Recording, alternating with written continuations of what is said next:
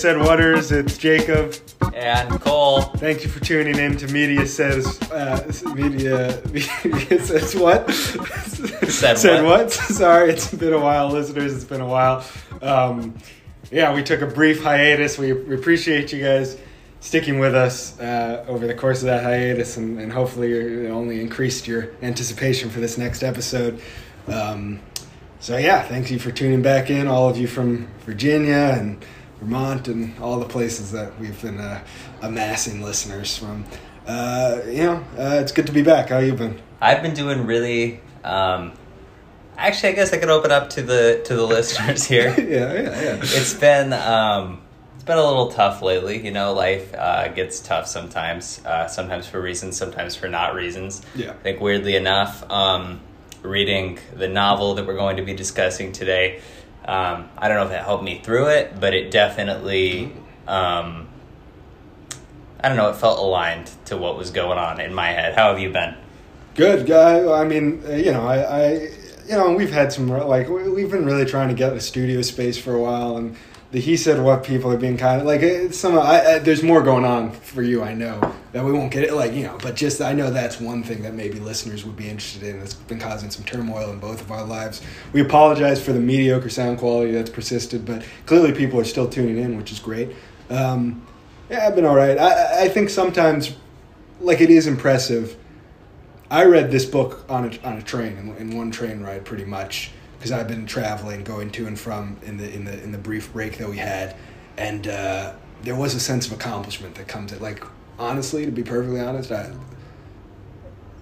finished a book before this, kind of semi-recently, but I started that book a year ago. It felt kind of nice to be able to read with the same intensity that I used to have in school and stuff, and be able to close a book, and so that helped too, I think. Yeah, no, I'm right there with you, and we will talk a lot about that content before we move on to talking about what y'all came to hear us talk about, which is the subject of the podcast today. I did want to briefly say that as much as we appreciate all of you fans, we appreciate your passion for the show, and we definitely appreciate your constructive feedback. We've definitely seen some of the messages that have been left directed at our lawyer Galen after last week's episode, and obviously some of it constructive criticism, some of it which we forward. We had to filter what we looked at all of it. Right. But we had to filter what we sent to Galen. Right, but in terms of what we've seen go into his DMs, right. It's just there's a line where it stops being constructive criticism and it kind of enters the territory of being a personal attack. And so just going forward, we would just ask that, we know that you have a lot of affection for Jacob and I's rapport, but as we introduce new people, to please just welcome them into the family with open arms, because they are part of the Media Said What family. Yeah, and maybe it was a mistake on our part to have a guest so early on in the series, because we talked about it, and as podcasts, what's the term? Just experts, or I'm trying to think of something that's better sounding. As people who voraciously consume other people's podcasts like we do, we recognize some of the tropes and the things of it's always a mistake. The episodes with guests are never as good. And so maybe we made a mistake, but I thought, I don't know. I stand by the decision to have him appear in the third episode. Yeah, I think he brought a lot to the episode. And we would be stupid if we were to do a Twilight Imperium 4th edition episode without someone like him. Yeah. You know what I mean? So, just open mind, just because it's not someone whose personal life we're talking about, on He Said What, just because he's someone who might even be smarter than us and has something to say that isn't about his girlfriend or whatever, you're so used to the guests we have on the other podcast, doesn't mean they don't have something valuable to say. And if you can't get past that hump and just listen to the episode, you're never going to know that. So I suggest those who skip that episode to listen to the whole thing, because in many ways it's our best so far. Yeah, it was a very thorough episode. I think a lot of you would find it really educational. And it was one of the first episodes where we were broaching kind of a new form of media, right? The board game. Yes. In this episode as well, we are going to be introducing another form of media to the Media Said What list of all media. And today we are going to be talking about Kurt Vonnegut's 1969 novel, The Slaughterhouse-Five, or The Children's Crusade, A Dusty Dance with Death. So, where to begin with this novel? Kurt Vonnegut, sort of a towering figure in the literary community, someone that a great lot of people have a great deal of affection for. Yeah. He is a postmodern writer, which means a lot of things, but in terms of time period, it means that his writing sort of emerged after the Second World War. The content, the tone, the style of it, very informed by the events of the Second World War, the Holocaust, among other things, and a very clear stylistic break from modernist writers who came before him. If you think about someone like James Joyce, his style can be described as, darkly comedic, can be described as metatextual, metafictional. It can be described as bleak, hopeful, hilarious, depressing. A great deal of seemingly conflicting adjectives are often attributed to the writing of Kurt Vonnegut, and he's someone who's very much beloved in the literary community. So, Jacob, going into this book, I guess I'll ask you, what familiarity, if any, did you have to the person of Kurt Vonnegut, or what he kind of represents in the literary world? Well, before I get into that, I want the listeners at home just to be aware of the fact that Cole gave that spiel without any sort of note card or anything like that, which isn't to say that that's common practice with us, but if you compare that to some of the histories I've had to do where it's just, the Godfather was a Coppola Francis thing. And yours are also much more detailed. No, I'm just saying that was pretty impressive, and we'll have to do things where you present the history a little more often. But in terms of your question, I'm pretty sure this is the first, Francis Ford Coppola, the first Kurt Vonnegut story I read. He's obviously a name I'm familiar with, having some, a fleeting familiarity with literature. And so I always thought, eventually I'll read something of his. But usually that's with the footnote of in school. And now that I'm out of school, there's a good chance I never would have read anything of his, especially because I think this is the only thing he's written, I'll admit, that I've heard of in doing some of my own private research. But little to no familiarity with him. Always thought he had a great name and just sort of one of those great author names, and that sort of told you what kind of story he wrote. But I don't know if the name was immediately connected to Slaughterhouse-Five with me. I knew of that book, I knew of the title, but I don't know if I knew they were that author wrote that book, And I honestly didn't know what the book was about going into it. It was this rare thing of being I just see the title and I have thoughts for what it could be about, but let's see it. My guess was correct for what it was about, because even though it is sort of an ambiguous title that can mean a lot of things, for some reason I had some idea of what I thought it would be about, even before I read that preface or... You mean that it was a war novel? Yeah, it's a war novel specifically about... I assumed it was about prison camp. Okay. Just because I thought... But I guess I thought Slaughterhouse-Five was Slaughterhouse was a clever sort of... a metaphorical title for a prison camp. So, which is funny because it's actually one of the least clever, most literal things in the novel. Well, but there is a real, it's also a real slaughterhouse. That's the thing, and Kurt Vonnegut, the author, was actually in a slaughterhouse. Right, and it's my assumption that it was a metaphor was wrong, too. And I mean, I'm sure he had to choose the title for it. Obviously, it evokes kind of what he's dealing with, but it is funny that among all of the clever sort of metaphorical language going on here, the title Slaughterhouse-Five is really just the address of an actual slaughterhouse. It is a good title, though, as a title that just hooks you, because, and I can't believe we haven't talked about this before, but it almost feels like we need to do companion podcasts now just about titles of the things we review, because that's a whole thing. I can't believe we've gotten into font and not titles.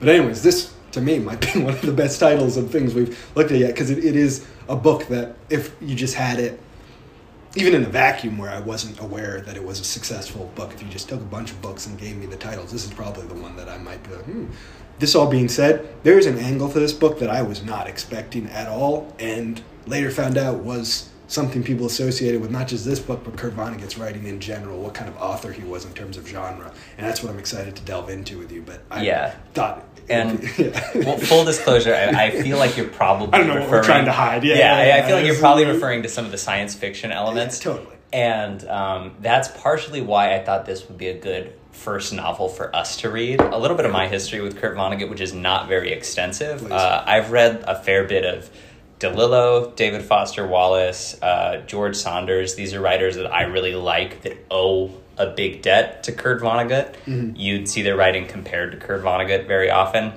He was kind of like, I don't know, the father in some ways of like a postmodern movement that a lot of the writers that I read have come out of. But like, sort of embarrassedly, I have to admit, I haven't read much Kurt Vonnegut. I read a short story in my freshman year of high school called Harrison Bergeron that they had us read. It's often in like high school reading texts, and the basis of that story is that the character, there's sort of this heroic kind of comic figure, which, you know, seems to be the deal with a lot of Vonnegut's protagonists, named Harrison Bergeron, and he exists in a world where they want everyone to be equal, and so they impose these like very inelegant physical handicaps on people. So like if you're fast, they're gonna like tie bricks to your feet, and they do a bunch of things like that with everyone so that everyone is exactly equal. And at the time, coming from like a sort of conservative town, I remember all of us in high school read it and thought it was like a very hilarious satire of socialism and communism. Yeah. Of course, years later, you find out that it was sort of actually Kurt Vonnegut's satire of bad satire about communism, because Kurt Vonnegut famously had like very socialist communist views. Yeah. And so I think it's just a testament to what a deep writer he is. This book, Slaughterhouse-Five, I have probably purchased 3 to 4 times. I feel like I have a history of buying this book in a period of my life where something crazy is about to happen. There's going to be a death in my family, and I'm 1 chapter in, and then I fly home for the funeral, and a pandemic happens at some point, and I'm 1 chapter in, and I leave my book at school, and you know, I'm 1 chapter in, and I end up having to leave the country for something and leaving my book behind. And so I probably started this book 3 or 4 times. Never made it past probably 2 or 3 chapters, but it was always something that did actually grab me. I guess not enough to finish it, but in thinking about a novel that would be fun for us to read, I wanted it to be something that had literary merit. Yeah. I wanted it to be something that I genuinely felt like could become one of my favorite novels, but also that wasn't too much of a time commitment to read. And I thought that from the little I understood about this book, that what Vonnegut was doing with genre would be really interesting for me and you to discuss, because I know that you have a great affection for like obviously science fiction, war stories to some degree, and then just like pulpy books in general, which this book is in some ways a tribute to. And so, I wasn't expecting that at all. So that's largely why I chose it. So I'm glad that it's not something that you were expecting. No, that's it's just making me even more excited for the ensuing dialogue. But I think in doing some of my research too about him, I you touched upon his political alignment, which was more than I read about. Like I brushed through that and just out of curiosity. The way he died, though, do you know about this? No, talk to me. Incredibly tragic. He lived in a brownstone in, I think, the Upper East Side, and he was like he was out on the fire escape or something, or doing something though from a elevator, and took a nasty fall, hit the ground, got back up, and kept going on about his day, and then maybe like 4 days later died from injuries sustained from that, from a fall. So, maybe it's telling to me that that's what I latched on to in all my research is how he passed away. But that's just the one thing that I didn't, I read this book at some point last week, so I did my research back then. That's really the only thing I really remember it from. We'll see how much I can remember from the actual book. But, like you said, so it goes. It is kind of this interesting period to his life. Oh, and it's kind of comic and tragic in the same way that his writing is, right? Yeah. And we probably should briefly mention before we get into talking about the book that Kurt Vonnegut is someone who is not unfamiliar with tragedy in his personal life. He obviously was a soldier in the war. Yeah. He really was present for the bombing of Dresden that this book centers on.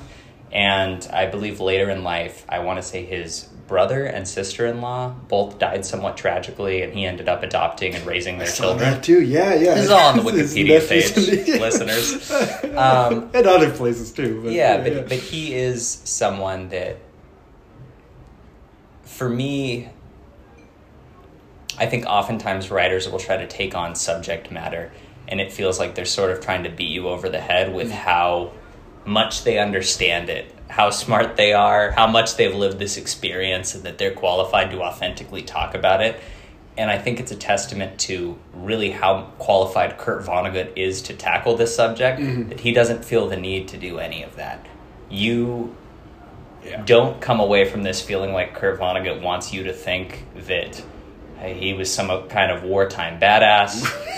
You don't come away from it feeling like he really needs to do anything to convince you that the thematic content of this book is something that he is sort of uniquely qualified to tackle. And so even though he does insert himself in the text, I never feel like he is insisting or beating me over the head with the idea that he understands what war is. It's just sort of like latent in the kind of writing that he does and the comedy that he finds in it. Whereas I feel like someone who perhaps was less familiar with some of the tragedies that he's talking about would be less inclined to mind so much comedy from them. I mean, and they would, it's an expertise that's sort of revealed in like him resisting or not, expertise revealed in him not, sorry, I'm saying the same thing I said a few seconds ago. And just the resistance he shows with just what he's including. There's no overcompensation and like, oh, I was here, this is how bad it was, like you were saying. I feel like things are explained really bluntly sometimes and just really, it's just like, this is how it happened, and, just you're left to sit with the sentence, and there's not too much detail into just how, you're just, the weight of it's just there, and you're like, oh, this is really awful, in a way that I don't think anyone who hadn't been through that sort of lived experience would feel comfortable doing, because I can imagine if I were to write something like this, I would spend so much time trying to prove to the reader that, like, I know what I'm talking about and I did my research. But yeah, it really, that's an interesting point. And the humor too. But I forgot what but also like, I do think it works as like, I haven't read too much anti-war literature, but like, I've read, what's that one? The Things They Carry, stuff like that. The cliché. I haven't read that. I've read some chapters from that because I'm pretty sure that's an anthology series. I've never read the whole thing, but things like that. And this one is the one that to me was just the most sort of grueling and the most like, oh God, I cannot survive a day in this sort of environment. Which to me is what makes an anti-war book potent, is to be like, I can't do that. I'm not. God, we're in trouble if this sort of thing ever happens again. And it's weird that happens in a book that's like, there's also all this other sci-fi and comedy stuff shoehorned into it. You know what I mean? Like it's impressive. Yeah. I think I'm probably misattributing the quote that I'm about to paraphrase to Kurt Vonnegut, but I do, in my mind, it comes from him. I believe it was Kurt Vonnegut who said something along the lines of, it's impossible to make an anti-war movie. And the closest he can ever imagine getting to an anti-war movie would be a movie that sort of throws the idea of structure out the window entirely, and it follows like a young man from the time that he's born. We see him in his family dynamic. We see him fall in love and grow up and go off to the army. Yeah. And on his first day there, through some kind of horrible accident, like a stray bullet hits him and he dies, and that's the end of the movie. Yeah. And I think basically what he was getting at in saying that it'd be impossible to make an anti-war movie is that in depicting these things, we often glamorize them. Yeah.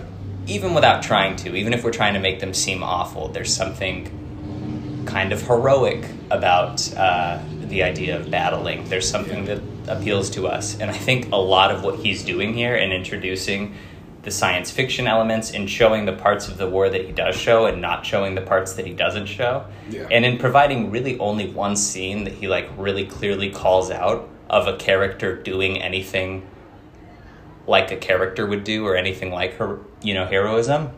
I feel like part of what he's trying to do through all of that is really depict war as something that is not only not glamorous, but like disgusting, embarrassing, shit-stained, gross, unappealing. Like, it's just like not somewhere that you want to be. No, exactly. And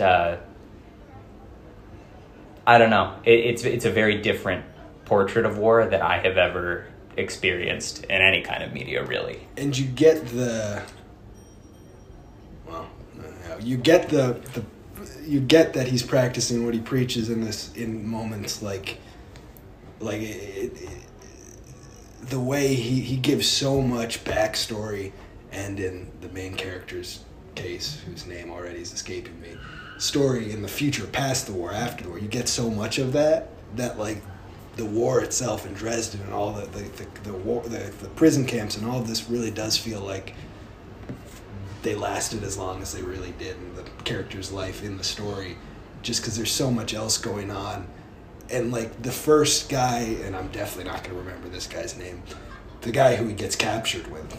Oh, Ronald Weary? Weary, yeah. You're talking about like the idiot he's in the snow with? Yeah. Who dies later.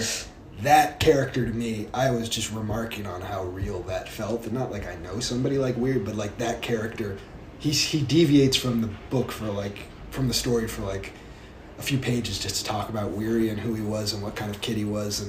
And by the time he resumed the battlefield, or when they're running away together, by the time we went back to the war with Weary and the main character, I like knew Weary, and I felt like I knew how he'd, like I was like, oh, this fucking guy, yeah, of course he's here, you know what I mean? Like it really felt that way, and that spoke to a larger thing of like, to see them navigating battlefields and stuff, I'm like, oh my god, they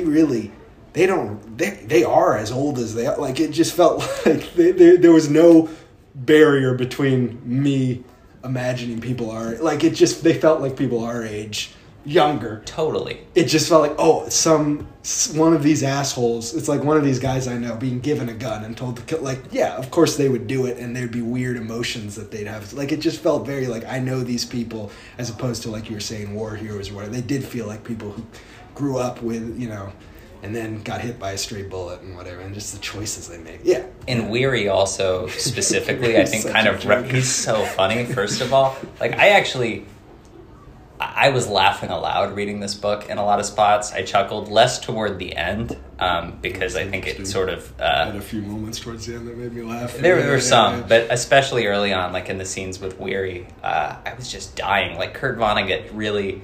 There's almost like a Salinger quality to his writing where I feel like he can really skewer like a whole class of person through like a very short description. He can say one thing about someone and it does feel like, oh, I know this type of person. Kurt Vonnegut gets who they are, and there's something very funny about them, like there is about all of us. Too. There was something also reading about Weary that I was just like, this is like, I know, like I didn't like him, and I really didn't. I was like, I would hate this person. Yeah. But there's that inherent, like, because it gets into his childhood and there's stuff. Oh, yeah, and like the kids would always... Right, that's what it was. Like, leave him out, and so he would try to find a kid. And that's how the description starts. Yeah. And you're just like, oh, that's just this insidious thing that... Yeah, so and then his constant, like...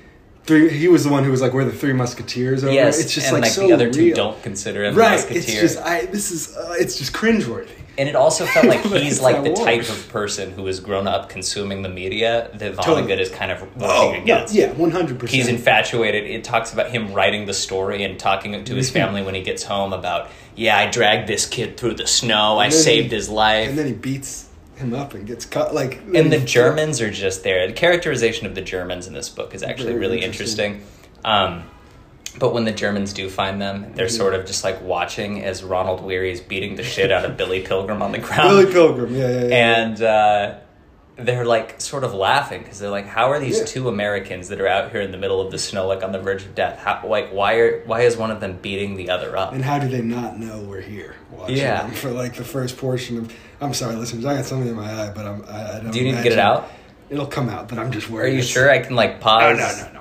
We're all good. If it gets excessive, then we might pause it. But I'm just worried. I'm hoping it doesn't seem clear from the. All right. Anyway, it seems clear from the audio. I guess should we? Let's I'll jump maybe into provide it. like We've a already little kind of plot synopsis, sort of.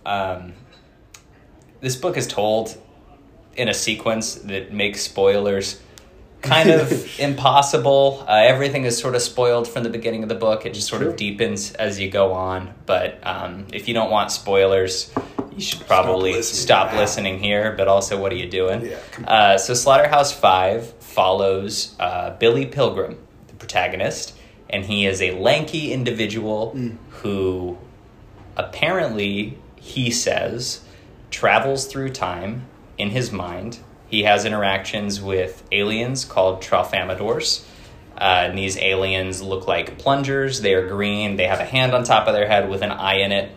And they see time differently than we do. And the way that Tralfamadors see, or Tralfamadorians? How would you? I do think there was an extra syllable I wasn't pronouncing in my head while reading it, so it might be Tralfamadorian. I should definitely find this, but I do think that they're Tralfamadorians, and basically the way they see time, they describe it as being like Mount Rushmore. Like they can see all of it. They can see the beginning at the end. There's a kind of a weird sentence where it talks about how the Tralfamadorians see human beings, like great millipedes with baby legs on one end and old person legs on the other. And so there's some interesting stuff going on with time here. And so we bounce around between the different events of Billy Pilgrim's life, both on Earth and on the planet Tralfamador. On Earth, he is an optometrist. This is all after the war. Yeah, he goes to optometry school. This is after the war. He has 2 kids. Right. He's married. Earlier in his life, he is a soldier. He's present for the bombing of Dresden. He's not exactly a soldier. It seems he goes out to like assist a chaplain initially, but kind of gets like caught on the front lines. He had to replace, and so he ends up a prisoner of war and is working in a slaughterhouse like Kurt Vonnegut did in his own life.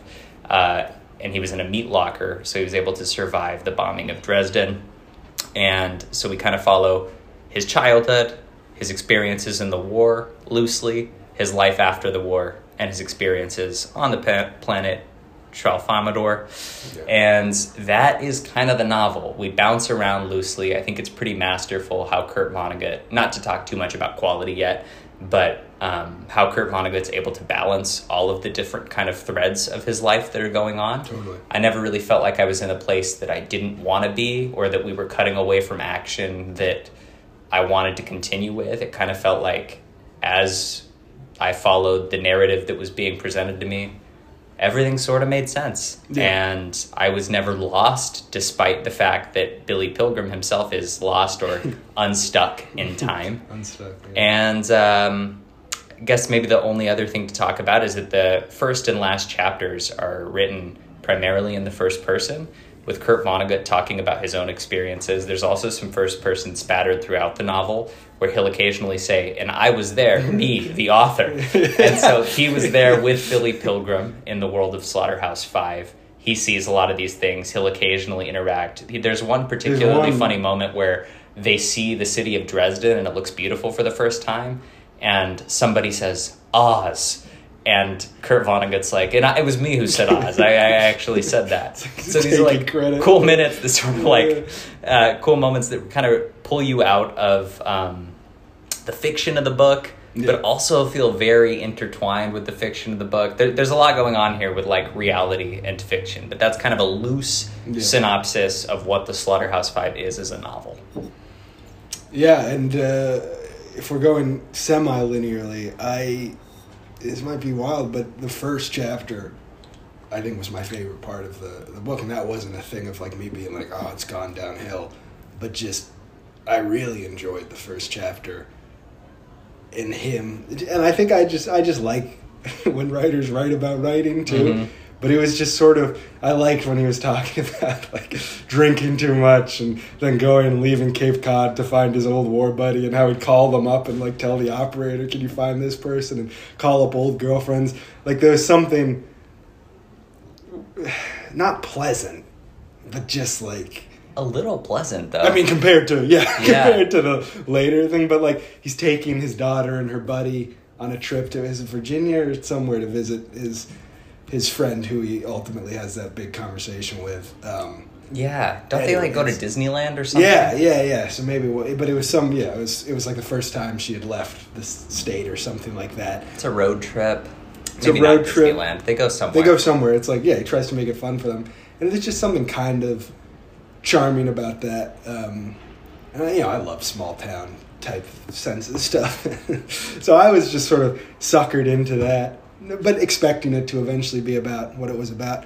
But I found, and this plays into his war quote that you were saying, like his whole conversation with his war buddy's wife was interesting, when she was like really not happy with him.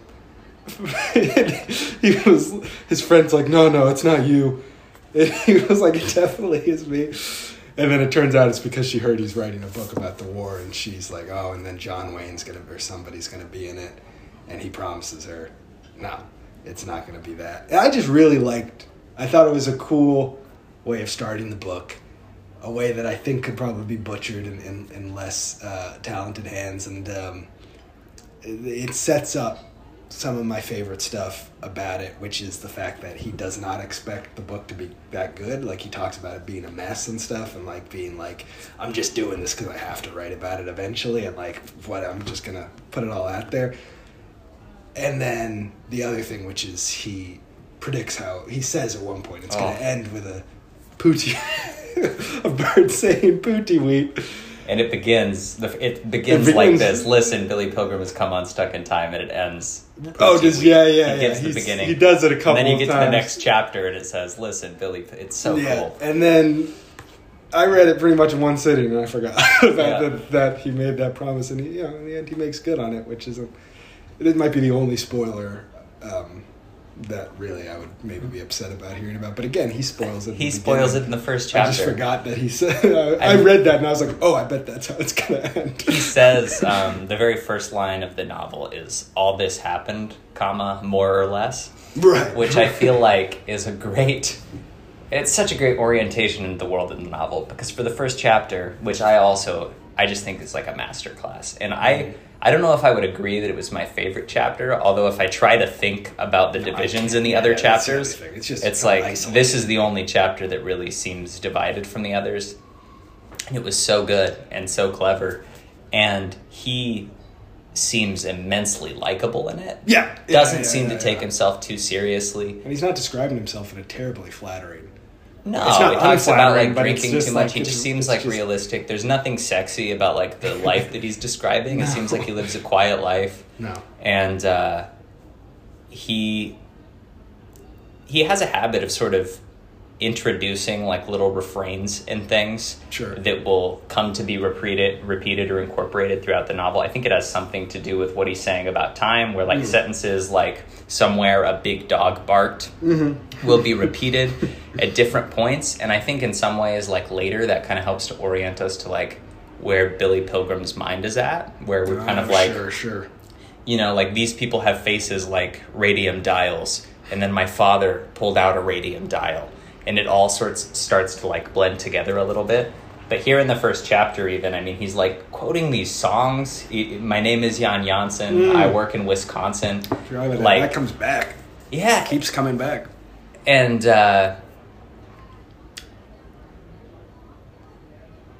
there's something interesting, I think, about his writing from the very first chapter, which is that he doesn't seem terribly concerned with keeping anything a secret.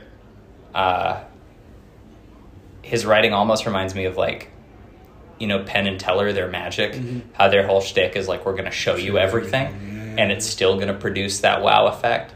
I feel like that's kind of what he's doing here, in the sense that like from the beginning, we know exactly what the novel's about. We know what the first line is. We know the last line. We essentially know what the plot is. We know it's going to be about this firebombing of Dresden. We know the struggles that he's had with it. And frequently within the course of the novel, he kind of pulls us out of it a little bit. Yeah. And he also talks in the beginning about some of, I think, like the thematic inspirations. He talks about So It Goes. You know, that gets introduced in the very beginning as something that is said anytime any person or animal dies in the entire course of the book, which helps to drive home, I just think, like the endlessness of death and the like how constant suffering is. Yeah. And so from the very beginning, I don't know, I guess what I'm saying is that I also really, really enjoyed the first chapter. And I think it sets up a lot of what is so effective about the book. Is So It Goes established in the first chapter? Is it not? Let's see. I think there might be some things that we might be giving the first chapter a little too much credit because...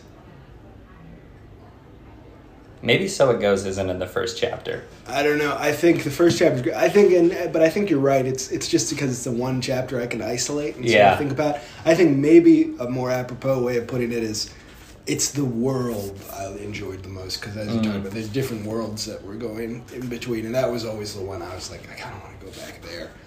But I also have other rankings of the worlds too that we can discuss. But yeah, I'm really curious actually because I definitely had like clear favorites too. And places that I liked spending time in the most.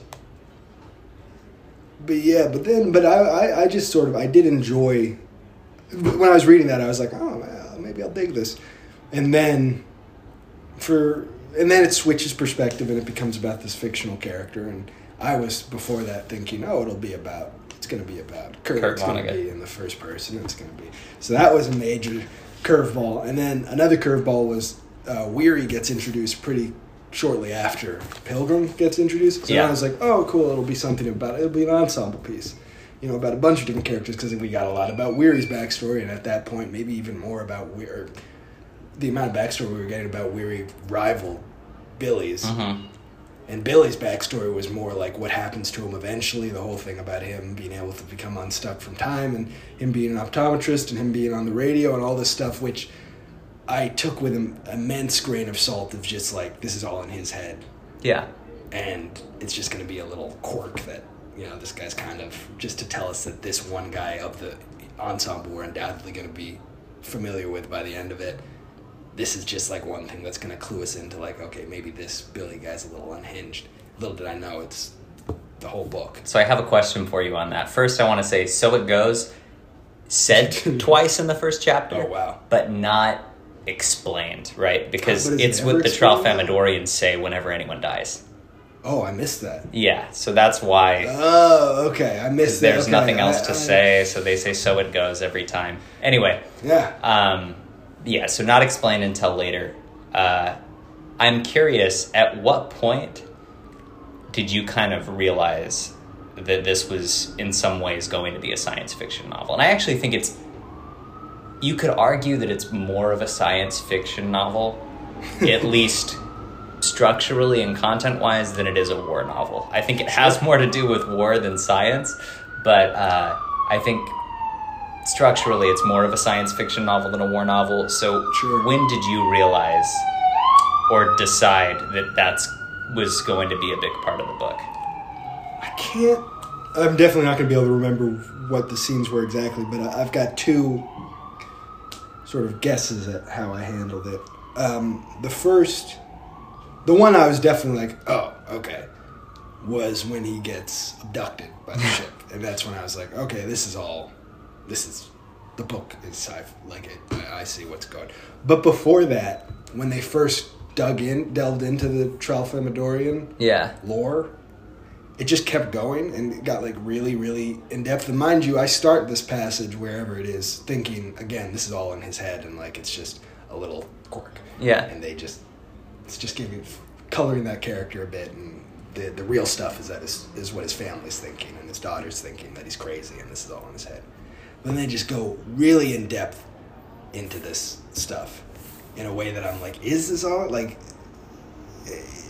I was like, this is almost like, I guess this is smart, but, like, it feels like something that, like, for sure an editor should have been like, we don't really need this much stuff. Because I did not expect it to go that deep into it. I thought, again, it was just this little world he'd built this one character and sort of thought about in his head.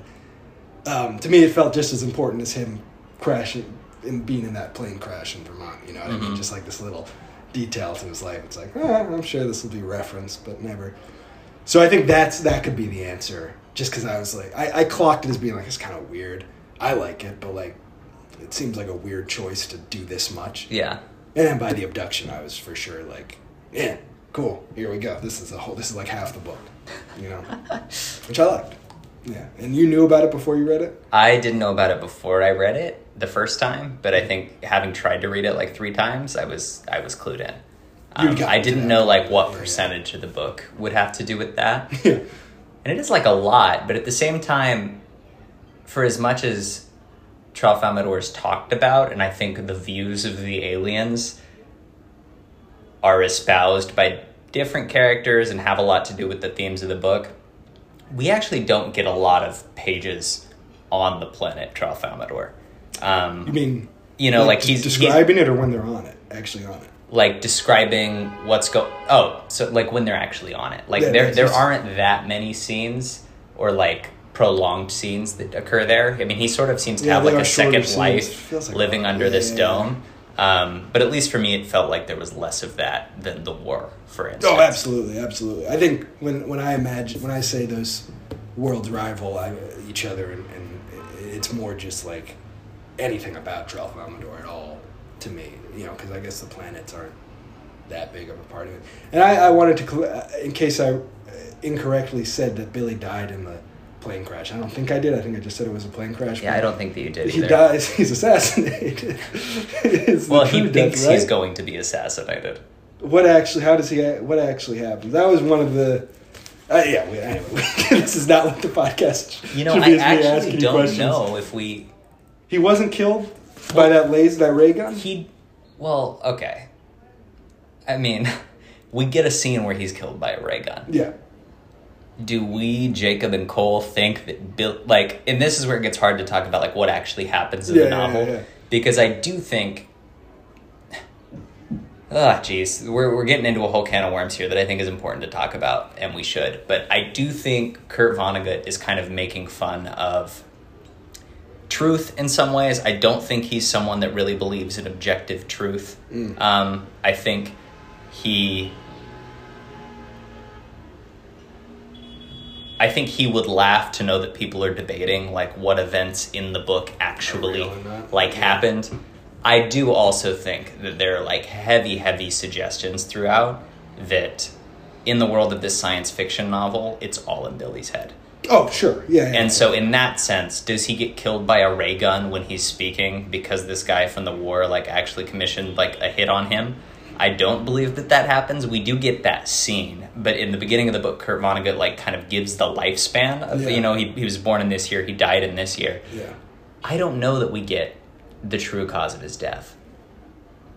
I'd have to go back and check. Yeah. But okay. he like prophesies that his death is going to be this ray gun thing. Oh, right, it is a prophecy. Okay, yeah, that's true. It's not said as something that happens. It says that he knows how he's going to die. But then the whole time he's saying he knows what's going to happen to him. Well, and it happens.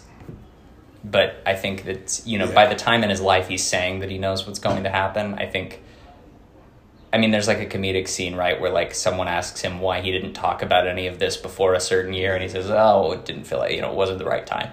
And so, and there's also, I say that Kurt Vonnegut very obviously insists that, like, it's all in his head. I actually don't know how very obvious it is if you're not reading really closely, but there's a fictional science fiction author within the world of the book named Kilgore Trout. Yeah. And if you're reading semi-closely, you'll pick up on the fact that, like, a lot of the themes in Trout's novels, which Billy becomes obsessed with at a certain point when he's in a mental hospital, are essentially ripped off and, like, become the ideas that Billy Pilgrim has. Right. I mean, that's a pretty clear... Yeah, the fact that he... I mean, there's, like, one about a man and a woman. Fan. Yeah.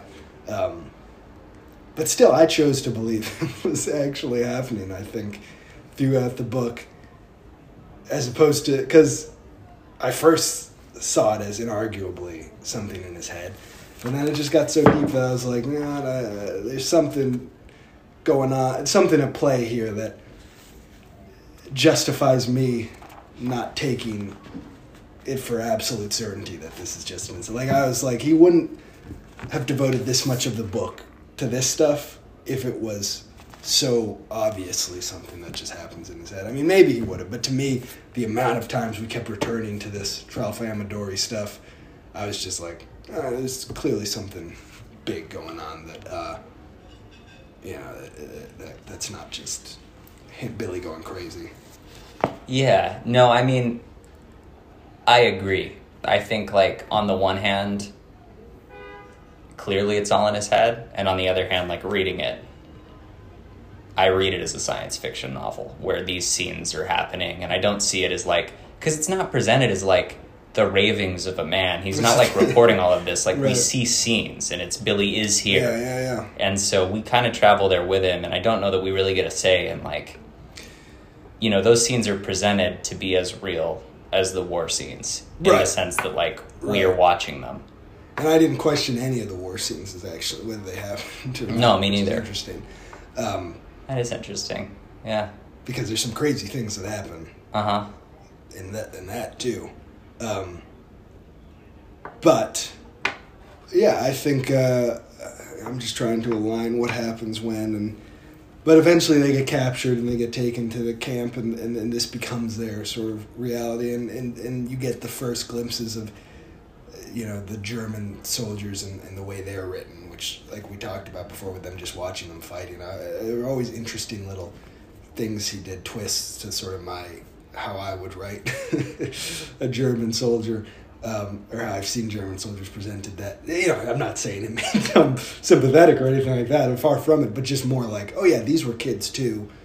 And their whole treatment of the English prisoners and stuff was just really interesting to me, where they were like almost seeking their approval in some things, and like shit-talking the American soldiers together, or like trying to get them to shit-talk them with them, and like giving them special treatment was just something that I was like, oh, this is really weird and nuanced, and this must have been how it was, because I feel like if I came, I would have never arrived on that theory on myself as someone who didn't see that happen.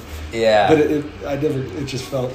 The only thing I would push back on is...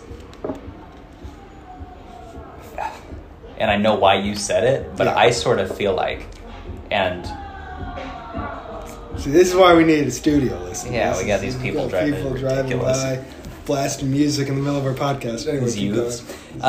What I would push back on is that I actually do think, for better or worse, the Germans are sympathetic, or at least as sympathetic as any other characters in the novel. I think maybe weird. The innkeeper at the end, like, that's a German family, so I guess they're not soldiers. But the German soldiers, to me, weren't presented as being any rougher or more, more dastardly than soldiers from anywhere else. And I think when we get to, what's that, Hugo, the actual, like, American turned Nazi guy, great. He seemed like a real villain, great. you know? Yeah. So I wouldn't say it's, like, soft on Nazis exactly, but the soldiers themselves, I think in the foreword is where Kurt Vonnegut talks about his dad before he died, saying something to Kurt along the lines of, you know, you never wrote a story with a villain in it. No, yeah. And I don't know. I feel like the German soldiers, and it's something people could take issue with, but I don't know that they are presented in a particularly negative light, or at least not more negative than... Well, I don't think they were, you know, as someone who's, you know, I've seen things where a lot of the intention is to get you in the head of a German soldier before, you know, the sympathetic Nazi. Which, you know, I remember seeing that movie a while ago, a few years ago. Weird film. And obviously, anyway, we'll do an episode about that at some point. But this just didn't, to me, maybe I wasn't reading close enough, it didn't devote the time that those other things have. It didn't feel like it was a goal of his to get you to understand the head of a Nazi, one of these no guys. And so because of that, to me, it felt like this, then they did this, and then they said this. There were a lot of times they said these sort of childish things and blah, blah, blah. And I was just like, to me, I was just like, oh, these are just real people. These are real kids. And so there's that understanding of just like, you know, how people usually talk about the war, which is like, oh, people just involved in a machine and just whatever. I never felt like, to me, like this one soldier in this scene's the bad guy, like you were saying. It all just felt like they were part of this system that was sort of the villain. But I didn't find them sympathetic. I just thought they were just like this force. And just no, like, I think you're... You know what I mean? I think between what we're saying is the truth, which is that I don't think he writes them sympathetically. I can't imagine him getting called out for that. You know, yeah. It just felt... I don't think he writes them unsympathetically. I think they seem, like you're saying, they're just like people kind of in the world of this. Yeah. They like to joke. And then the confusing thing, though, is he'll spend some of that time, he'll give some of that time to American soldiers in describing how bad and or at least, you know, sort of corrupted a lot of them are. And so you just get more time and description devoted to those characters that you don't get devoted to, you know, and you just end up maybe, you know, cursing out some of those guys more than you would some of the nameless Nazis, just because he really... And Hugo is just such a great... To me, he didn't feel like a villain because he wasn't in it enough to be a villain, but he's just such a reprehensible character in the way he... I can't remember. There's that scene, though, where... The one scene where he comes in and he describes what he's wearing and how it's this self-created self-aggrandizing, like Nazi cowboy thing. And he's the only guy who wears who has like a white swastika or something, or blue swastika, or he's wearing cowboy boots, and it's just so like, again, it's cringeworthy. It's like, oh yeah, this asshole, this guy, like, you know what I mean? Well, talking about the characters, this is going to seem really narrow, but I think it's worth... I just want to talk the listeners through a journey I had with the book. Yeah. And I have to say, full disclosure, this is coming from someone who really wants to like Kurt Vonnegut. So I'm going to be very generous in giving him the benefit of the doubt. Yeah, okay. And I understand that wouldn't be everyone's experience reading this. But I remember at a certain point, there were certain lines often that did make me laugh that were pretty sexist, right? Within the world of this book. Billy's daughter comes up to him at one point early on, and she's always like trying to bug him in a way that is like very well intentioned, but it's not a particularly flattering portrait of her. And I think Vonnegut describes her at one point as like all of the responsibility of taking care of her father or something had turned her into, quote, quite a bitchy flibbergibbet or something like that. And from there, the portraits of women in the novel continue to be pretty unflattering.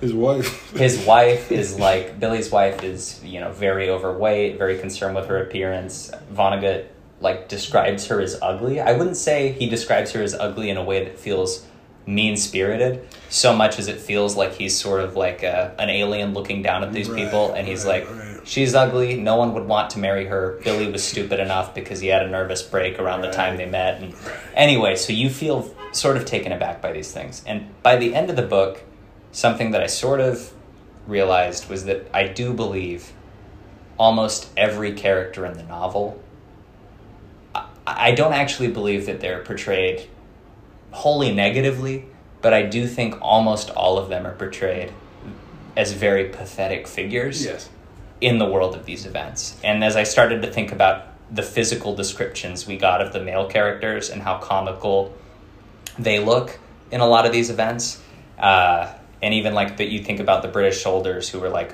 you know, very ripped. He describes their washboard abs, their cannonball arms, and like the way they smoke. It sort of occurred to me that I actually don't... I think there are obviously far fewer women in the novel than men, but I actually don't know that Vonnegut is really treating the women worse. I think it just, I don't know, in a world where everyone is being depicted as really pathetic and really vain and really stupid, seeing women depicted that way occasionally, sprinkled throughout, sort of like rankled my modern sensibility at moments while I was reading it. And so I'm curious to get your take on it. Like, I ultimately came away feeling like I think there's, like, obviously there's sexist things said within the novel, but I didn't really believe the book itself to be sexist in any kind of way. But it was something that I imagined people would have to confront reading the novel now in 2022.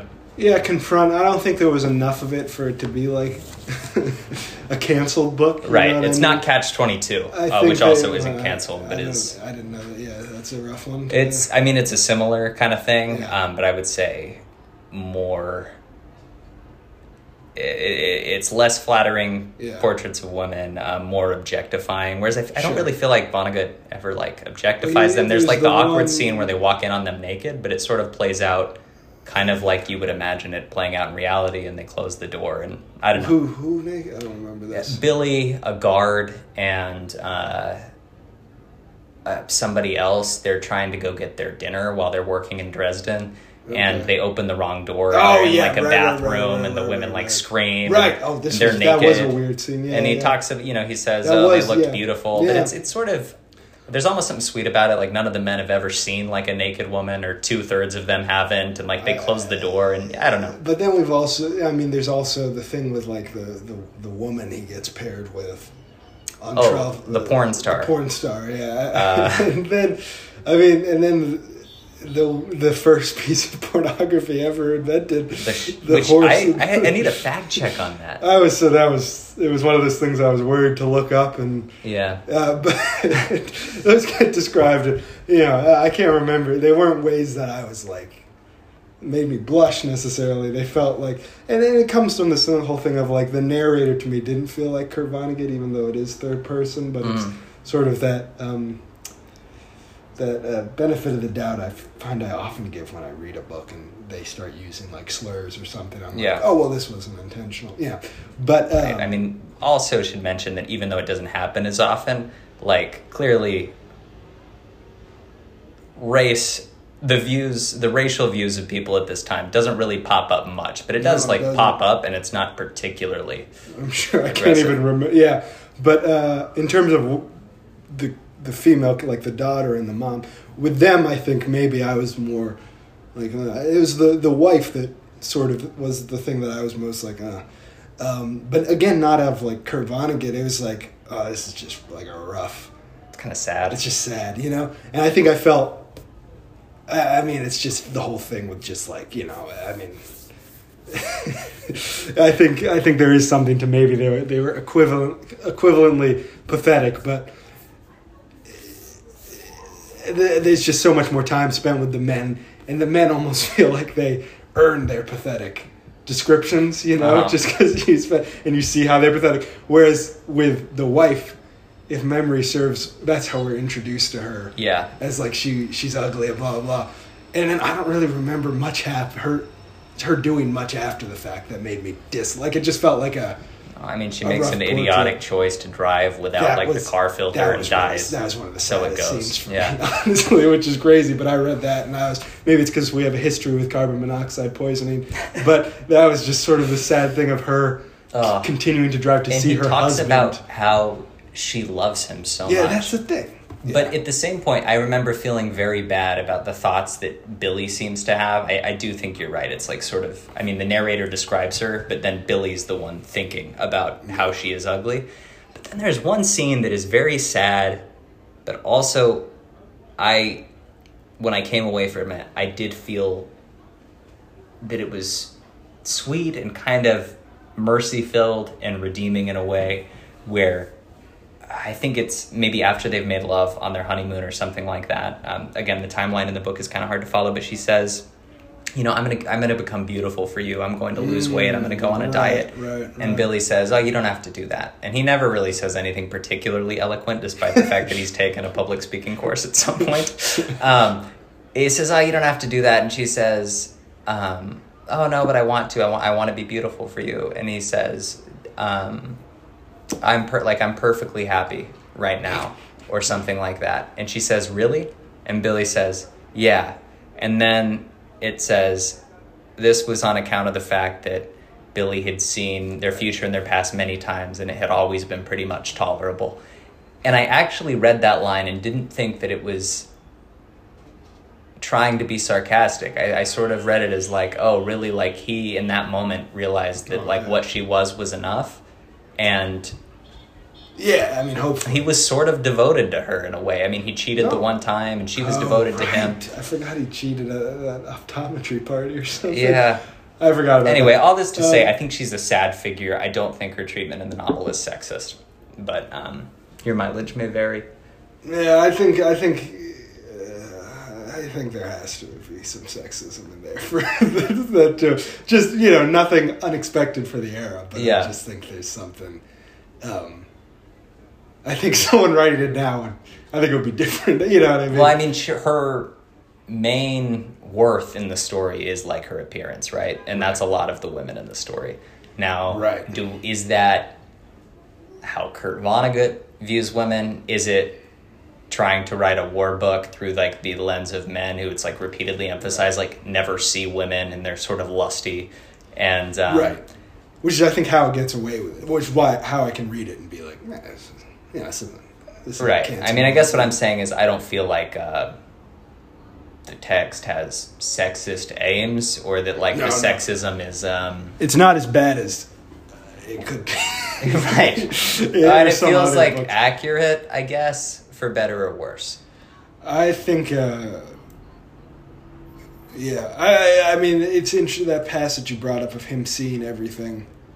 It is one of those, and you saying it sort of feels more like an alien looking down at it makes me think maybe there's something he was going for, because I do think that statement, you read it as more loving than sad. I sort of read that as sad, but interesting still of just like, I don't think it's abnormal. I think it's just sort of a statement on marriage and just sort of like, I think it's something people realize, they always talk about with marriage, you reach a point where the selfish thing to do would be to get a divorce because neither of you, but like, you understand that there's value to stability and you keep it going and then you wind up falling in love again and all of it. So I think it was something about that and just sort of the like I think that was, even though it was sad and a testament to Billy's weird unstuck powers and stuff, I think he was going for something. I mean, he's obviously going for something with this book and the sci-fi element. But that's not like a particularly big scene in the novel. Like, I'm talking about it like it is, but I do remember it does get to I guess you could call it a theme, but the idea of like the sweet lie, the gentle lie, the beautiful lie versus the truth, and like what is the relative merit of each. And I think that has a lot to do with the book and the science fiction elements, because we're sort of given this story, and I think in some ways it's, put it this way, I think Kurt Vonnegut could have written like the facts. He could have written his experience. Right. And as celebrated and famous in this text as this text is, I think there's a chance that book would have been every bit as celebrated and famous, and probably a little bit easier to consume, like an easier movie to adapt for the screen. It's possible that Kurt Vonnegut would be even more famous in a world where like he wrote his first person account of the war. Right. And that was this book. But he doesn't do that. Instead, like you talked about, he introduces these science fiction elements that make take it from being like a wartime story to something like incredibly unique. And I want to share a quote really, really quickly, because sentiment has changed for you and I. Here, you read this. You're gonna fix your wash eye. My eye, but I'll be able to hear you from the. So Jacob is literally walking to the bathroom right now. He is. Jacob, do you wear contacts? You don't. No, I just get like eyelashes. I think I got loose eyelashes. Listener, he's saying that he gets loose eyelashes and that he might have a loose eyelash in his eye at this very moment. Junk in there, but he's currently pouring some kind of solution. I got from CVS. It's a solution he got at CVS. Soothing eye wash. It's a soothing eye wash that he got at CVS. He's pouring it into a small cup and presumably using it to splash into his eye. Now, listeners, he has closed the door of the bathroom. I can't entirely see what he's doing, but I do hear him chuckling, which suggests that he's not in a massive amount of pain. It also suggests that, as I see him walking out now blinking, he might have gotten rid of whatever that troublesome debris Hopefully was that's that was the in first his and eye. last time. I'll have to do it's that possible, listeners, that he'll be getting up again. I'll definitely be doing that. Not this podcast, but that'll be something. It'll be a theme in future podcasts, and I will continue to narrate it. Yeah, that was good. Anyway. All right, anyway. So just talking about the world, what the world was like when Vonnegut wrote this novel, not like the world at large, but more specifically the literary world. We live in a world where genre fiction, we sort of live in the age of prestige genre fiction, I would say. I'm sure there's a think piece somewhere on like Vulture or TV, AV Club about that. For literature too. For literature, for TV, for movies, I think we live in a world where it is not only allowed for, but expected that great works of science fiction, you think about like murder mysteries, that any genre can have really incredible art come out of it. Yeah. That there can be movies that are murder movies that win Oscars, right? Silence of the Lambs. So that's, kind of old news. But there can be TV shows that are science fiction TV shows that can be like spectacular works of art. Yeah. Many of the novels now, especially, and this is all thanks to the postmodernists, really, but the novels that win awards now are not just like straight novels, right? Like I'm looking right now, we have Midnight's Children on one of these shelves by Salman Rushdie, which won the Booker Prize, and then it won the Booker of Bookers. And that's very much like a postmodern novel in the sense that he's using like a superhero story to tell the history of India, sort of. That's very reductive. But all that to say that was not the case when Kurt Vonnegut started writing. Okay. When Kurt Vonnegut started writing, you were either like a very serious literary writer, capital L, or you were a genre writer. And there's a very funny quote from Kurt Vonnegut that I want to share. Yeah, please. I might actually share kind of like a paraphrased version here. Okay. It talks about the distress of Kurt Vonnegut at a certain point. This is before writing his first novel, because he felt that science fiction was shoved in a drawer which, quote unquote, many serious critics regularly mistake for a urinal, because the feeling persists that no one can simultaneously be a respectable writer and understand how a refrigerator works. And so Kurt Vonnegut had some experience in electronic manufacturing. I believe he was someone who knew a little bit about science, and he was familiar with science fiction that came before him. He talks about the influences of like Brave New World by Aldous Huxley and other like, titan works of science fiction. And so for Kurt Vonnegut to incorporate sci-fi into his war story, which is really in many ways, as he describes in the beginning of the novel, like sort of what he feels like is his life's work before that point. Like he feels like this is the story he has been given. He needs to turn this into like the money that will sustain him for the rest of his life. Like this is going to be his masterpiece. He's been working on it for, however many years. And he chooses science fiction to tell that story. He introduces this component that cannot be taken as literally real. Right. And I personally have an immense amount of respect for that choice, but I'm curious what you got from it, why you think he's doing it, what your enjoyment was of the science fiction in the novel. Did you ever feel like, it would be better without the sci-fi stuff, or to have a little bit more that was just straight, or what were your feelings toward like the science fictional elements of the novel in general? I think I'll start actually with your second bullet point on the question, which is why I think he did it. And this isn't, I have no idea, but this is just... I mean, you're famously a Vonnegut expert. Vonnegut, yeah. But this is... I saw it when I was reading it, and applauded it while I was reading it as almost like a... All right, yeah, because it makes it clear in the first chapter that he has... This is, like you said, this is a story that he knows he has to write about. But it almost, I read the way he talked about it, almost as like he doesn't really want to write. Like he's not super, he just knows like it's what he has to do. And to me, the choice to go off in this direction seemed like him trying to make the homework of him needing to write this book more interesting to him, which I felt as a reader to some extent is like, I'm enjoying this more because of this crazy flavor that's added into it. Although there were parts that I did wonder, maybe I would have enjoyed this more if they were more focused on the... But no, I think overall I enjoyed it more for the sci-fi angle, the weird sci-fi angle. To me, it just made it, again, as a member of this generation where genre, particularly sci-fi, is, really all sci-fi now, I feel like, with the exception of the space operas, are sort of, the expectation is they need to be about like something really... interrogate philosophical truths and stuff. At least in movies. In TV, I haven't read much sci-fi literature. I took a class about it, so I guess I have, but I haven't read, like, the most modern one I can think of is, like, Ender's Game, right? That's a pretty... Anyway. But to think about, as a modern sort of reader reading it, it just to me seems like, oh, this is really clever and a cool way to sort of stand out from the pack.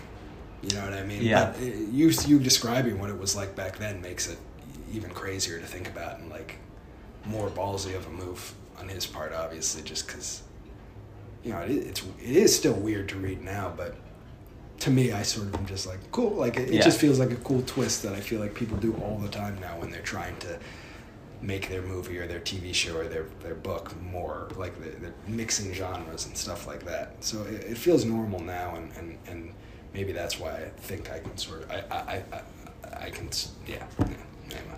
I want to read you a quote from the novel that I think kind of gets at this idea a little bit. It's when Billy's talking to Rosewater, this sort of like Harvard asshole in the hospital. Yeah. No. Actually, sorry. He comes later. Rosewater is the one who introduces him to science fiction. Yeah, the Harvard guy. It's like Ram 4. Yeah. Rosewater's right. Rosewater.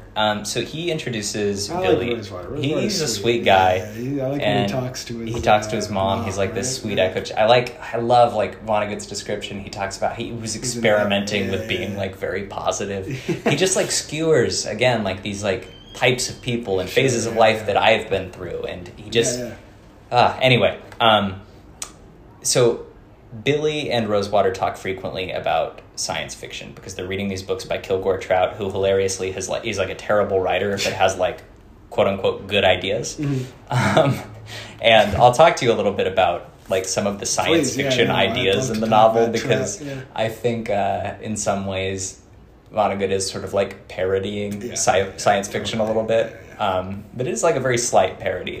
Anyway. It says here, and I quote, "Rosewater said an interesting thing to Billy one time about a book that wasn't science fiction. He said that everything there was to know about life was in The Brothers Karamazov by Fyodor Dostoevsky. But that isn't enough anymore," said Rosewater. End quote. So for me, this quote kind of gets at the whole premise of postmodern literature, which is that in this world where, I mean, literally yesterday, we live in a world where 19 kids were just shot in an elementary school. That could have happened then too. But these were writers who were writing just after the Second World War, where human tragedy on a scale that had never happened before had happened multiple times. I mean, you talk about the Holocaust, which is not something that Vonnegut had immediately experienced, right? But then the bombing of Dresden, which killed more people than the atomic bomb. So many people are dying, and this level of tragedy, it seems sort of impossible to articulate to the writers of the day, and I think especially Kurt Vonnegut. And to approach something like that, to try to capture like the horror by talking about it honestly or just describing it. There was a sense among these writers that really isn't enough. Like there's something that you're missing there. To understand the horror, you have to get out of it in some way. You have to laugh at it. You have to get outside the text. You have to do all sorts of things. And so you see writers all through postmodernism like trying different things to sort of like talk about tragedy in a way that doesn't feel like horribly inauthentic or flat to like the way we actually experience it. And I think Vonnegut talking about Vonnegut's use of science fiction is at least in part a means of addressing that. Like I can tell this fantastical story that like allows me the writer, but also Billy the character, to make some sense of what's going on, to think about time as something, a world where maybe war is inevitable, but it's not something that like we have the power to stop, to think about death as something that exists at one point in our lives, but isn't the end. And it's not written motivationally. But just the fact, like the idea of a character like trying to wrestle with these ideas to come to grips with experiencing tragedy and cruelty at a level that you and I can't understand. I think it sort of makes like the science fiction not only cool, but like kind of necessary. And I think it, like you're saying, I think it sort of allowed Kurt Vonnegut to write the novel, because I think there's a lot of hurt buried here that you and I don't see. But I think it's also, and what was the year this book came out in? 1969. Right. So to think about, we're going to go a little intertextual. What is It's 69, by the way. Nice. Because like I said, I don't know much about. I don't know nothing about literature. Painting yourself as like just this idiot. No, I know. You're like, I didn't go to college. I didn't go to college. But I can relate this to what's going on in film and TV right now. But this is around when sci-fi and those things not really got accepted, like you were saying, is now, but more so recognized as being, I think, something that could talk about really heavy stuff. And to me, what sci-fi really is right now, and like to sort of an exhausting extent, where it's just people use it to talk about things which are too dark to talk about in a real way. You know what I mean? Just, like The Handmaid's Tale. Right. It's the great Star Trek metaphor. is sort of like the opposite of that, where it's like a world beyond. Yeah. So even space operas do that. Like even Star Wars, like Star Trek, has some stuff going on. We're not going to go into that because honestly, but like that, I think was started in the 60s with stuff like, the Twilight Zone doing that, like in episodic form, and that's obviously shaped sci-fi, particularly sci-fi TV, and everyone's trying to remake it basically in movies too, and like weird stuff like Planet of the Apes, and talking about, well, I don't want to spoil Planet of the Apes, but that's very much about sort of environmental collapse and humans ruining the planet. Oh, see, that's not what Joe Rogan said that it was about. Is that right? That's true. That's true. We shouldn't. I got a very different political angle from Planet of the Apes based on what Joe Rogan said. We're trying to dip our feet. There's an unsaid rule in podcasts where you can't threaten. Don't come at the king. Don't come at the king of Spotify. Maybe we'll cut this part out. We'll cut it. Yeah, we'll cut this out. But it's true. His comments, Sorry. Very true. All this to say, all of that creates an environment where I would expect this book, the sci-fi in this book, to be way more. There to be way more of it than there actually is. There's a weird thing going on where the sci-fi isn't explicitly about the war experience. It's about this thing that comes after the war experience. And yeah, he's using it, like you said, to talk about something that's hard to talk about without genre. But it's like this weird part that I wasn't even necessarily expecting when I realized this was about what it was. Like, I wasn't expecting it to be about the aftermath of not the war, but Billy's life after the war, as much as it was. And yeah, I couldn't imagine what probably really happened. You made me realize is he's like, okay, I want to write this story, but I want to spend a lot of time talking about what interests me most, which is what happens to this person after the war and how it affects this person. I don't know how I'm going to write about that, so I'm going to use the sci-fi for that, but not the war stuff. Like, it's not about a World War II analog and on Pluto or something like that, or Tralfamadore, The sci-fi stuff comes after that stuff, which is the weird thing that separates it from all the sort of shoddy other sci-fi World War II things, out there where he has his cake and eats it too, where he talks about the war and he talks about the war in very realistic terms. But at the same time, he's making the sci-fi work, and the sci-fi's working on the hard stuff, if any of that makes sense. So even for the 60s, that seems like an advanced... Well, something that you're getting at that I want to talk about is that, yeah, right, like, this is a science fiction novel, but it's not a science fiction novel where, like the world of Tralfamadore is like a clever analog for like what's going on. Like a Kilgore Trout book. Yeah, and so I want to read the listeners a quote from about a Kilgore Trout novel, because we get like repeatedly sort of notes about different Kilgore Trout novels. Yeah. And to me, it shows like just how adept Kurt Vonnegut is at like just understanding tropes, understanding like what's good and what's bad, because I do think he's winking at us as he writes this stuff. To me, all the Kilgore Trout novels kind of sounded like the worst Black Mirror episodes where it feels like they have this really clever conceit, but it's like not that deep. And so this one, quote, Trout incidentally had written a book about a money tree. It had $20 bills for leaves. Its flowers were government bonds. Its fruit was diamonds. It attracted human beings who killed each other around the roots and made very good fertilizer. So it goes, unquote.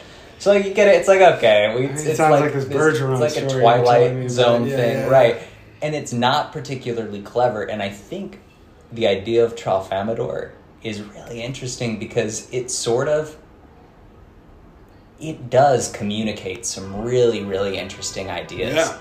And at the same time, the aesthetic of it is so influenced by hokey, pulpy sci-fi that there's like a ridiculousness to it that I think matches the world of the novel really well. That's really cool and something I always love in these sorts of things where, even though it's not a movie, but like aesthetically something really clashes with the actual intelligence behind it. But it's interesting to think about that because 6 years ago or so, or the movie Arrival, which you've seen, right? Mm-hmm. Love it. Takes the Tralfamadore, the thing that makes Tralfamadore interesting, which is this is a huge spoiler. All right, then I'm not going to get too deep into it, but definitely, I can't stop now. So definitely, if you haven't seen Arrival, skip over the next 15 seconds. But it deals with time in a Tralfamadore way where reading it, I was like, oh, this is where Arrival got it from. Yeah. And yet Arrival was still a plot, and there's nothing wrong with that, but Arrival, it's clearly a great sci-fi idea that hasn't been done to death because people loved it and thought it was the smartest thing ever. Mm-hmm. And reading this, I was like, oh man, he had this idea long before. So it makes me think it was crazy innovative back then. But the thing about Arrival, which is interesting too, is aesthetically, they aren't hokey at all. They put it up, do it in a very real way that sort of matches the metaphor in terms of real's not the right word, but just sort of like, it doesn't feel like there's the humorous hokiness that you're talking about with Arrival. In Arrival, it's very, this is, it all feels very consistent tonally. Yeah, and I think we're talking about comedy. I do, personally, I think this is a very funny book. I think Vonnegut is hilarious. I think he's every bit as funny as he wants to be. Like when he writes something in here that's supposed to be funny, lands for me. His descriptions of things, funny. I think the comedy is essential. I think it's very postmodern in the sense that he's trying to, again, talk about these very dark things, and it feels like without, what's that like horribly cliche quote where it's like, well, you either gotta laugh or cry. I choose to laugh. And it feels like that's kind of what's going on here. And I think that does seep into the Tralfamadorian aesthetic where it's like, okay, these guys are plungers. They speak with their minds through like electromagnetic rays or whatever. They have one eye on the palm of their hand. They fly just flying saucers. There's no attempt to like explain the physics. The air on their planet, cyanide, and they have them in this like little dome. Like it's so it pays a lot of tribute, I think, to pulpy sci-fi aesthetically, which I think is kind of I think it's intentional and kind of true to the essential nature of comedy in the novel. Especially because, but maybe, hopefully, an appreciation for it, too, for the pulpy sci-fi stuff, too. I think because if it is this thing of sort of, the pulpy stuff being in the urinal, you know what I mean? And just like, that's what sort of sci-fi literature was, I think. Mostly back then was seen as just sort of these little cheap pulp magazine stuff, and so to imagine taking stuff from that and sewing it in with this book is it makes it even more impressive to me, just to think that he embraced it like that. But I guess it could be seen as only parody. But no, I don't think. I mean, I think he's parodying a certain type of writer, but it feels like the type of parody of someone who's very familiar with it. Right. It's like it feels like, and I think to sew it in and put it on the same level as the war stories in like his life's work. Yeah, I think exactly like you're saying, like he's platforming sci-fi. We would say platforming today. Like he's putting it on the same level. He's saying, you know, these things are equivalent. I'm presenting you with all of these events and it's all important. And I think, like you're saying, like I really do feel like he sort of championed sci-fi with this novel. And he was always like a champion of sci-fi. And I think we sort of have Kurt Vonnegut to thank for like how sci-fi is viewed today. And also really for how we think about novels today. They're like less stuffy, frankly, thanks to Kurt Vonnegut. I don't think they're like ever really as funny as, you know, like the Times reviews would have you believe. Like, it always says deeply funny, funny. And it's always like just these like very sad thing. Yeah. But, I think he was a talented enough writer and had innovative enough ideas that he sort of could be funny and he could incorporate sci-fi. Yeah. And his work was sort of so essential. His voice was so important that people listened anyway, which I think like the literary community, I think with my little understanding, has a colossal debt to Kurt Vonnegut. And I also think just media in general does as well. I'd buy that.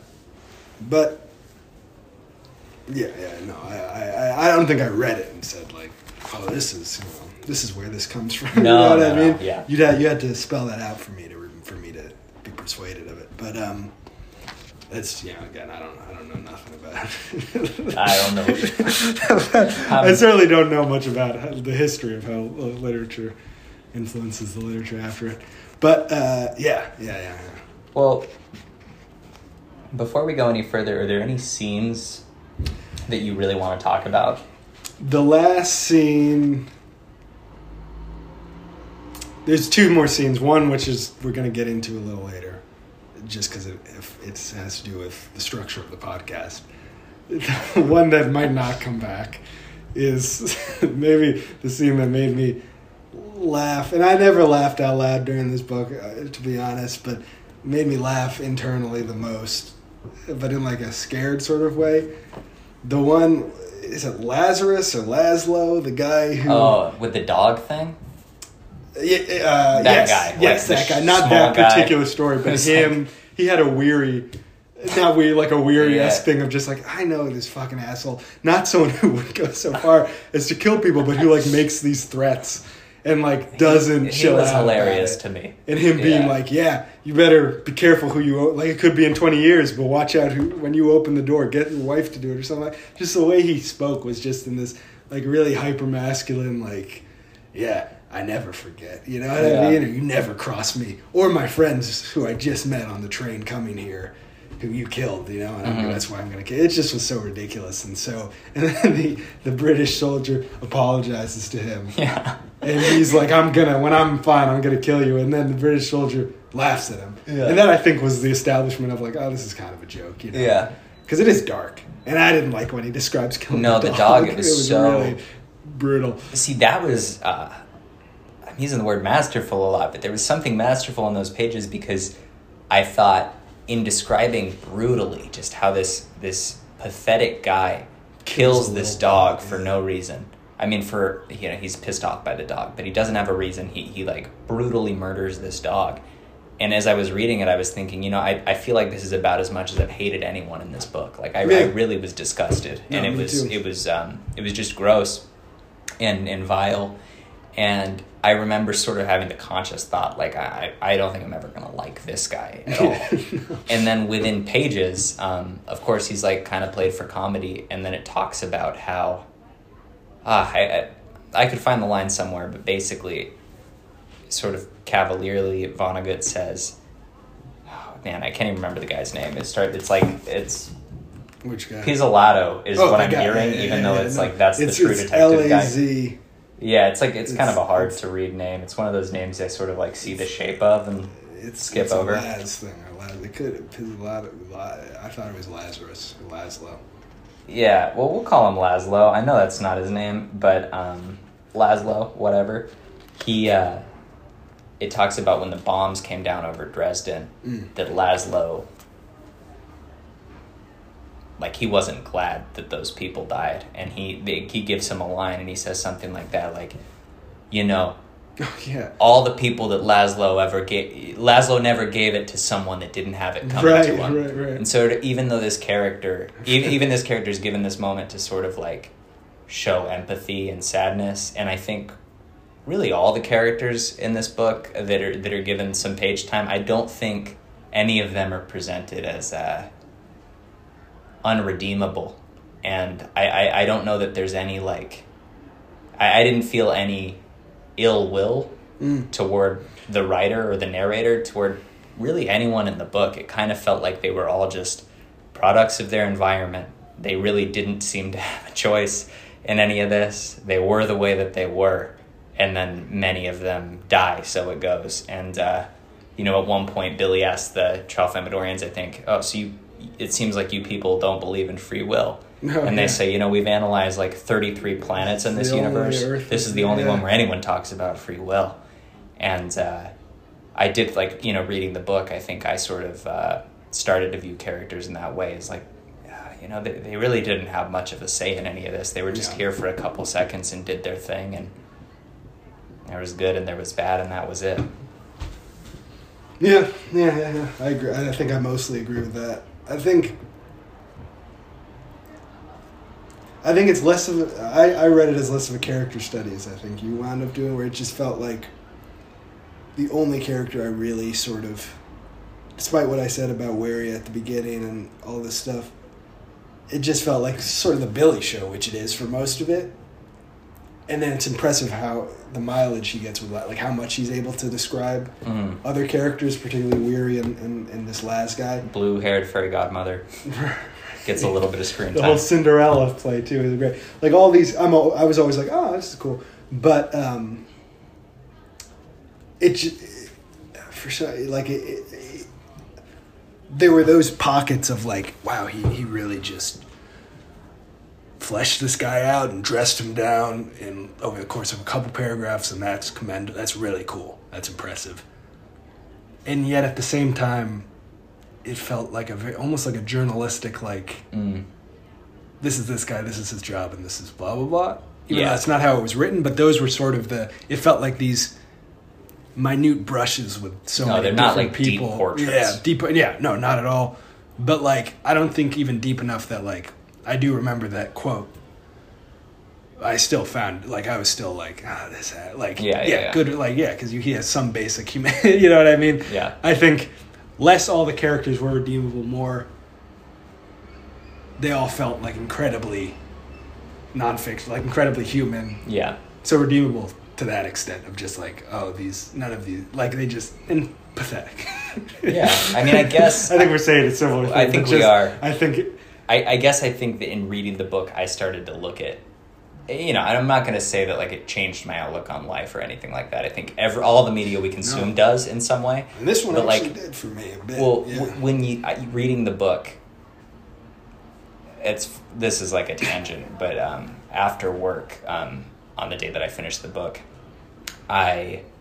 there's like sort of a guy in my office that like frankly like frustrates me a little bit, and in some ways reminds me of like some of the characters in the novel, in the sense of like not being very self-aware, right? Yeah. And he's someone that like I think always would be down to spend more time with me, and I'm kind of putting that off. Yeah. And after finishing this novel, sort of a Three Musketeers, I went out of my way to talk to him, and I don't want to get into like too much more detail. It went a little more than just like talking to him. Story. Yeah. And it was nothing crazy, but just like I felt sort of compassion for him, and kind of felt like, you know what, maybe I do view you as a little bit pathetic, but after reading this book, I'm also pathetic, and we're kind of all we can ever really do is like try our best with the people like immediately around us. And the book doesn't explicitly say any of that, but just in describing people as so pathetic, and yet so, I don't know, I guess just really just pathetic, but also not necessarily trying to be. I don't know, it just kind of did give me a little bit of, I think, what Vonnegut's humanistic outlook is about just kind of like believing in the good of humanity, or trying to, focusing on the good moments, not attributing evil where there is none, but acknowledging the darkness in the world, that sort of thing. And I also read it too as like, to your point, like sort of critique of just sort of like egos and like how you can, what's going on in your head, you can think you're the most important person in the world, but like reading it, I was like, I didn't think Billy Pilgrim was some genius who got it to get away with everything he did because he was like the chosen one. It wasn't one of those situations. And I like to classify a lot of different sort of forms of, maybe we'll incorporate this in later episodes, but like art and media, I like to sort of, there's like a binary for me of like, if it feels like there's an ego to it or not an ego to it. And this to me is a book as opposed to certain novels where the book feels like it doesn't have an ego, which is a ridiculous thing to say, but particularly the author. Like I didn't leave it. I left it thinking this guy is incredibly humble, just the writer of this, which is obviously not true because, I think every artist needs some sort of ego, but you think about something like The Godfather, and like that's a movie to me which was made with a huge ego behind it. Which isn't necessarily a statement of quality. Right? No, it's just amazing a vibe things have been get made with ego and no ego. Right, and it just always informs how I approach them. Like I've loved things with it. The way I came across this was just thinking about comedians, particularly, and that's more of a thing where the art is inextricably linked with the performer. But it's like Jerry Seinfeld totally has an ego. Yes, and that's part of his charm. 100%. Dave Chappelle totally has an ego, and that's part of his charm. Chris Rock doesn't really have much of an ego. Louis C.K. has no ego. Especially not now. Bill Burr, I'm weirdly split on. I think Bill Burr doesn't have an ego. Anyway, this is a fun game I like to play, but that's the one that's the easiest to talk about because the truth is they all have egos.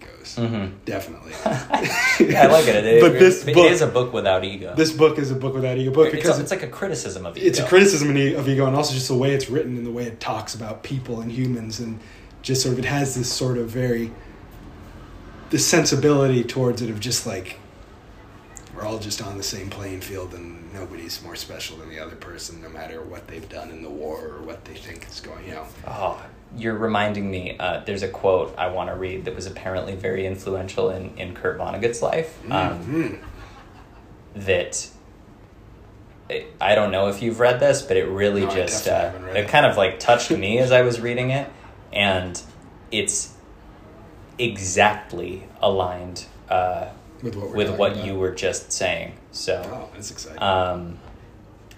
Let me just... It's not from the book. No, it's not from the book. It's a quote someone else said that I think Vonnegut is described as having found very influential, and he often quoted it. Yeah. So I guess this is a quote from Eugene V. Debs, and a socialist. It says, "As long as there is a lower class, I am in it. As long as there is a criminal element, I am of it. As long as there is a soul in prison, I am not free." And I think you do read this book and feel like Kurt Vonnegut believes himself and all of us to be like shit on God's heel. Yeah, exactly. And he does think it's a little bit funny. Yeah, 100%. I'm so curious to know what scene we're going to talk about that has something to do with the rating system of this podcast. Okay. But before we get there, I want to close out with, I had a million quotes marked. We didn't get to talk about all of them. I don't actually think it's important. I feel like we've had how long has this been? We've had a pretty good talk about the plot. And I think ranking actually will be like somewhat of a discussion. So I want to leave time for that. But I just want to talk about, briefly read the description of the Tralfamadorian novel, which I think is in many ways Kurt Vonnegut sort of giving us a description of what this novel is doing. And I do personally believe that it succeeds in doing this. I think structurally it's not dissimilar to what he's describing here. And I think it kind of speaks a little bit to maybe what his aims were as he set out to describe this book. Perfect. So it says... Well, basically, Billy picks up these novels, and they're very thin, and they have clumps of symbols, and he's asking, and he says, wait, is this like a telegram? Right. And they're like, well, it's kind of like a telegram. We don't have telegrams. But anyway, they say, each clump of symbols is a brief, urgent message describing a situation, a scene. We Tralfamadorians read them all at once, not one after the other. There isn't any particular relationship between all the messages, except that the author has chosen them carefully, so that, when seen all at once, they produce an image of life that is beautiful and surprising and deep. There is no beginning, no middle, no end, no suspense, no moral, no causes, no effects. What we love in our books are the depths of many marvelous moments seen all at one time. End quote. Yeah. And I don't know, to me that is Slaughterhouse-Five. There really is not a beginning to the book in a traditional sense. There's not an end. What we get are a collection of moments that do feel like they were very carefully chosen to communicate something to us about the human condition that would be impossible to communicate through any other means. And I kind of think that's what he was trying to do here. And, personally, I think he succeeds. I like the book quite a lot. So anyway, I will leave it to you to carry us into the ranking section and maybe talk a little bit about this. I'm so curious to know what passage or what we're dealing with here. I wanted to talk about the finding the Chris Vonnegut of the book. Okay. Which to me... Is it weary? No. Wait, are we doing... Is your Chris Maloney a character? Yes. Oh, jeez. Okay. Do you want to guess?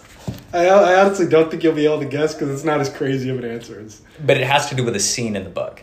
Well, I'm just going to back it up with one scene in particular, which I think is when this character shines. All right, let me think about my Chris Maloney. Yeah. Oh, jeez. I'm trying to think about any other things we've established. I think Chris Maloney's the only one. Shit, man. It's so hard for... all right, you go, and I'll have mine at the end. All right, my Maloney is Kilgore Trout. Okay. And now I'm remembering another scene, because apart from what we've already talked about in the great scene, the scenes of describing his books and stuff, the scene where he runs into him, shaking down these kids, I forget what he's trying to get them to sell his newspapers or something like that. It's just such a weird scene where he's trying to con these kids. It's just so unflattering. I thought it was really funny. And then he comes up to him and he's like, "I'm your big fan. I'm a fan. Are you Kilgore Trout, the writer?" And he's like, "It's this weird dialogue." And then when he brings him over for to the party, the party, and he's eating salmon and cream cheese and salmon roe, eggs or whatever. With and he's maybe hitting on that. Yeah, he's spitting hottie at the party. He's spitting on her breasts. And it's just this description that's really unflattering of him with this beard, and he's chewing with his talking with his mouth open. She thinks he's a real writer, right? So everyone is wrapped. Yeah. I just thought that may have been my favorite individual scene. We also get one of the funnier moments of sexism in the book, where I believe Vonnegut describes the woman that killed. Okay, it's difficult to tell whether he's hitting on her. I like to believe he's sort of not, and he's just kind of spouting to everyone. I think he's just listen. So excited to have this attention. But he describes her, I think, as sort of a dull person, but a fantastic invitation to make babies. Right. I forgot about that. Okay, yeah, that's right. It's a little rough, but clever, which, Vonnegut is nothing if he's not clever. Okay, that was fantastic. I actually think that's gonna blow mine out of the water. You gotta do it. Yeah, I love Trout, but I'll give the listener... There was a passage I wanted to get to, maybe. It's a very different kind of bystander in the sense that I don't think he stole scenes by making me laugh very hard, but ultimately I liked the payoff. I'm going to talk briefly about Derby. He's the older man in their outfit, who's the most mature one there. The teacher. He has a wife and kids. He's a teacher, and... there was something touching about his character to me. He's sort of... I think there are a lot of like half Christ figures in this novel. Billy very explicitly is kind of like a parody of a Christ figure almost, I think about. But Campbell, he gets the closest, I think. There's a scene where the British sort of force these Americans, and they're like exhausted and like half sleeping, to have an election where they like choose a leader, and none of them want to participate. And he's like, you guys got to pay attention. And he's like, any nominations? And no one nominates anyone. And then the British guy's like, all right, you, Derby. Because he knows that Derby was at least like, you know, could hold a conversation and stuff. So he gets up there. And they're like, anyone else? And no one else nominates anyone. And then they're like, okay, all in favor of Derby, say aye. And like 2 people, it says, say aye. Right. And then they ask him to give a speech, and he does. And it's like sort of this humble speech where he's like, I think we're going to do this. And it's like idiotic, but also it seems well-intentioned. And you think he's never going to get a chance to really be a leader in the way he's elected to, because we know from the moment we meet him that he's famously like shot way after the bombing of Dresden. They're like free. They're digging up, they're not free all the way, I guess, but they're digging up bodies in like the rubble of the city. The Russians are getting them to do it. And we're constantly told that he meets death by firing squad, but like really the sad thing, and I do believe he's like a real character, sort of. The sad thing is, you know, they've made it through the war, essentially, and the Russians find out that I think he took a teapot or something from the ground, and so they kill him in a line, and the whole time he's writing letters to his... he's writing letters in his mind to his wife, and he's got... It feels like he has a life to get back to, and he never does. But there's one moment toward the end. It's when, whatever that guy's name, Campbell, comes, and he's in this ridiculous Nazi outfit, and he basically says, this is the thing, you want to come have a hot meal, like you can come be Nazis with me. And the men don't take him up on it, but no one stands up to him. It says, and then it developed that Campbell was not going to go unanswered after all.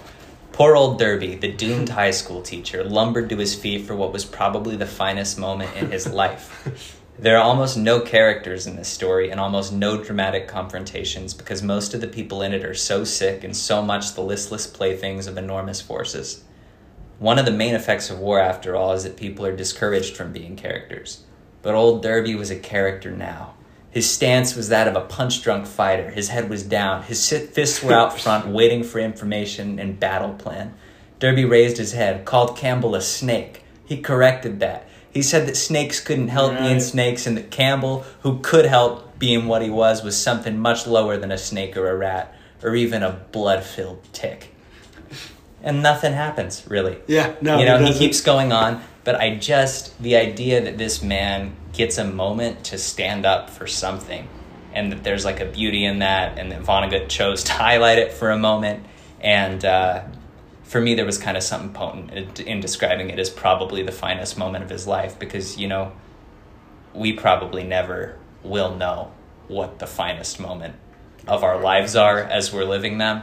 But the idea that this really kind of like low confrontation was the most heroic thing that this... I don't know, there was something kind of touching and...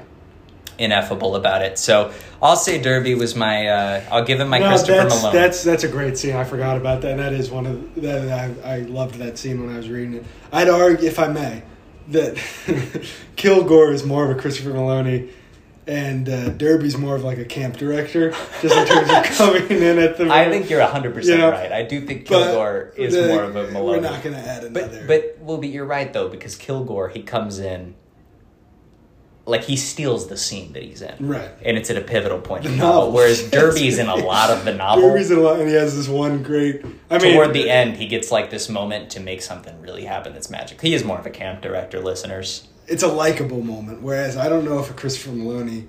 Well, I love Christopher Maloney, but you're right, he doesn't have to be but just for future reference. Yeah. Anyway, we'll polish up these rules as time goes on. All right, I don't know if we have... I don't remember when we... do a numeric ranking, or we give it a Before grade. We get to numeric ranking, I'm curious, do you think this book is to me there's like an obvious answer, but do you think this book is a bastard, a coward, or a fool? Ooh, I like this being. Because we know that it's no ego. On the ego, no ego great, binary, it's no ego. Bastard, coward, fool. Oh. Coward, I guess. It's going to be hard to... We haven't done this with actual... I also was going to say coward. But it's not a cowardly book. No, but I do feel like it made me more of a coward. Like, it's the first time I've thought about, like, defecting and, like, running to the other side of war as, like, sort of being an honorable choice. So I guess it's coward. And all the characters are cowards. Right, that's why I was thinking. I think it is too smart to be fool. It could either be coward or bastard. Bastard is, like, the forces involved in it, maybe, but, like... Right, and calling it a bastard contradicts the fact that it has no ego. And it has no villains. I mean? Right. Like, I'd call it a bastard because it's a celebrated book. Godfather's a bastard. Godfather's such a bastard. But yeah, I do think Slaughterhouse-Five a fool. Slaughterhouse-Five, no, coward. Sorry, it's a coward. Hurricane of Fun is a fool. Hurricane of Fun is a fool. Twilight Imperium's a bastard. It's a bastard and a bitch to play, yeah. That's great. We'll have to continue that, yeah. I also think that we should probably begin... I'm sure this will just come naturally, but as we talk about character deaths in future episodes, I do imagine that... Character deaths, yeah. I imagine that we will probably want to adopt the Tralfamadorian custom of...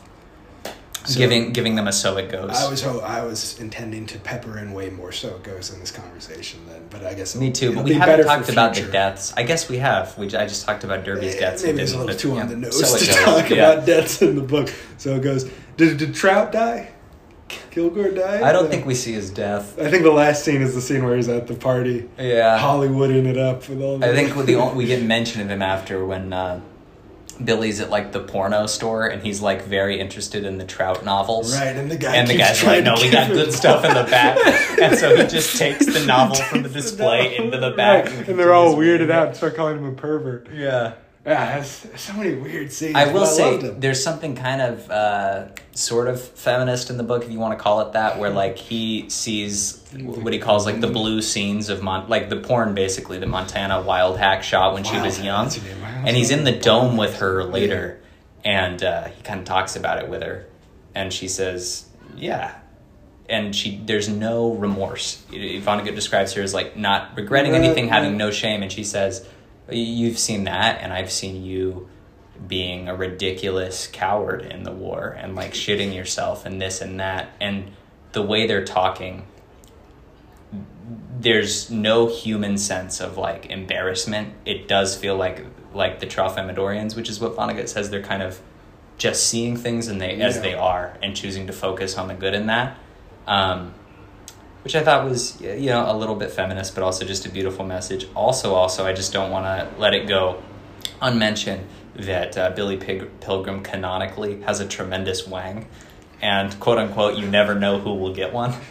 Do you remember this? No, I don't remember. It's like the end of one of these little micro chapters. It says, incidentally, Billy had a tremendous wang, period. You never know who will get one. Yes! It uses wang? Yes. I do not remember this at all. It's like, I think after when he and Montana are like sex? getting... Yeah. I don't remember that at all. You'd think I would be paying attention during that scene. Anyway. So yeah, lots of scenes. Talk to me broadly about your experience with the book. What'd you think of it? I liked it. I think the main thing that's going to knock it down some pegs for me or keep it from ascending certain pegs is just that it isn't my kind of book. And I think that's such a lame excuse for a lot of things, but it's one we're really only going to come across honestly with books, I think, and maybe board games and stuff that takes time. You know what I mean? Anything that takes longer than 2 hours or 3 hours, my tolerance for things that aren't in my wheelhouse is so much lower. Like, because I can watch movies and TV. I mean, I guess if we're doing seasons of TV, doing a season of Is It Cake or something is going to be really hard. And this is obviously way more tolerable to me than Is It Cake. Yeah. But, like, it's going to be something we're going to have to navigate. And we kind of did with Twilight Imperium, but also I think Twilight Imperium is more me than this book is me in terms of just what it is about. Yeah. I think books are more me than board games, but the type of game Twilight Imperium is more my type than the type of book this book is, if that's making any sense. No, I think it totally makes sense. So that's and when you talk about it not being your type of book, which I think is totally fair. Yeah, is it like tonally? Do you feel like... I mean, clearly, like, it's not... It's like a literary novel. Yeah. It's not plot-driven. Well, I think...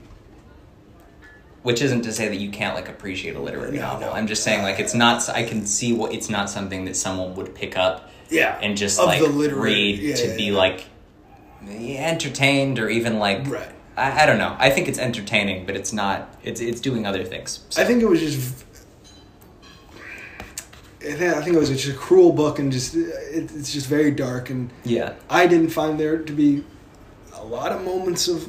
I did find there to be moments of levity, but none that really took the pressure out in the way I like, I think. Yeah. In the way I imagine something like the book we were just talking about, the war book. Come on. I can't believe... Catch-22. Oh, yeah, it's funnier. I think that... Yeah, I mean, it's less bleak. I don't know. Right. Yeah, I'm sure it's less because that... Anyway, that's not about this. But I think I'm not a huge war story type person. Yeah. Like, I could never really imagine reading a book that was... I guess me neither. ...version about war. And sci-fi, contrary to what popular belief, popular being people who know me... You don't like it? I do like sci-fi, and I appreciate it. But in the, like, genre world, the... sci-fi's lower on the ranking for me, and the sci-fi I tend to gravitate towards more as just being like, I bet I'm gonna like this, is the much pulpier space operatic stuff as opposed to the quote-unquote smarter, more... Do you like fantasy more than sci-fi? I do. Interesting. I've had way more exposure to sci-fi, but the idea of fantasy somehow... I think there's been sort of a super saturation of sci-fi that's been a little exhausting to me as a viewer lately. That makes me just feel like everyone and their mother's trying to do sci-fi, and fantasy is just a little rarer. And I really have not much exposure. I've read The Hobbit and I've seen a couple of fantasy movies, right? But those worlds always grip me a little more because I just think I see less of them. And the sci-fi that grips me is the ones that also sort of parallel fantasy stuff too, with lightsabers instead of swords, and space creatures instead of dragons. But that's neither here nor there. Just for this, the sci-fi that I think it did better was the intellectual sci-fi, even though it is borrowing from the pulpy sci-fi superficially. So while I did appreciate that pulpiness, the major sci-fi at play was the kind of sci-fi that I don't always love and can respect. I respect more than I like. And so it just was this cocktail that I didn't. That I really, again, it's a book I respect more than I liked, and I'm glad I read it. And I liked it more than I thought I would because they do this weird stuff with sci-fi, but it wasn't a perfect storm for me, Yeah. And again, neither is the stuff I'm going to rank higher than this, or the thing I'm going to rank higher than this, but it's shorter and took less of my time, and... We'll get into that, but there's an argument that I'll use again, which I used last week. You're talking about Twilight Imperium, of course. Right, Twilight Imperium is not only better than this, but since our recording of the last podcast has surmounted the... Anyway, what about you? Yeah, I mean, numerically ranking it feels weird. Well, we can hold up, but I just want to know. Yeah. My thoughts. So this is the kind of thing I like. Really? Yeah.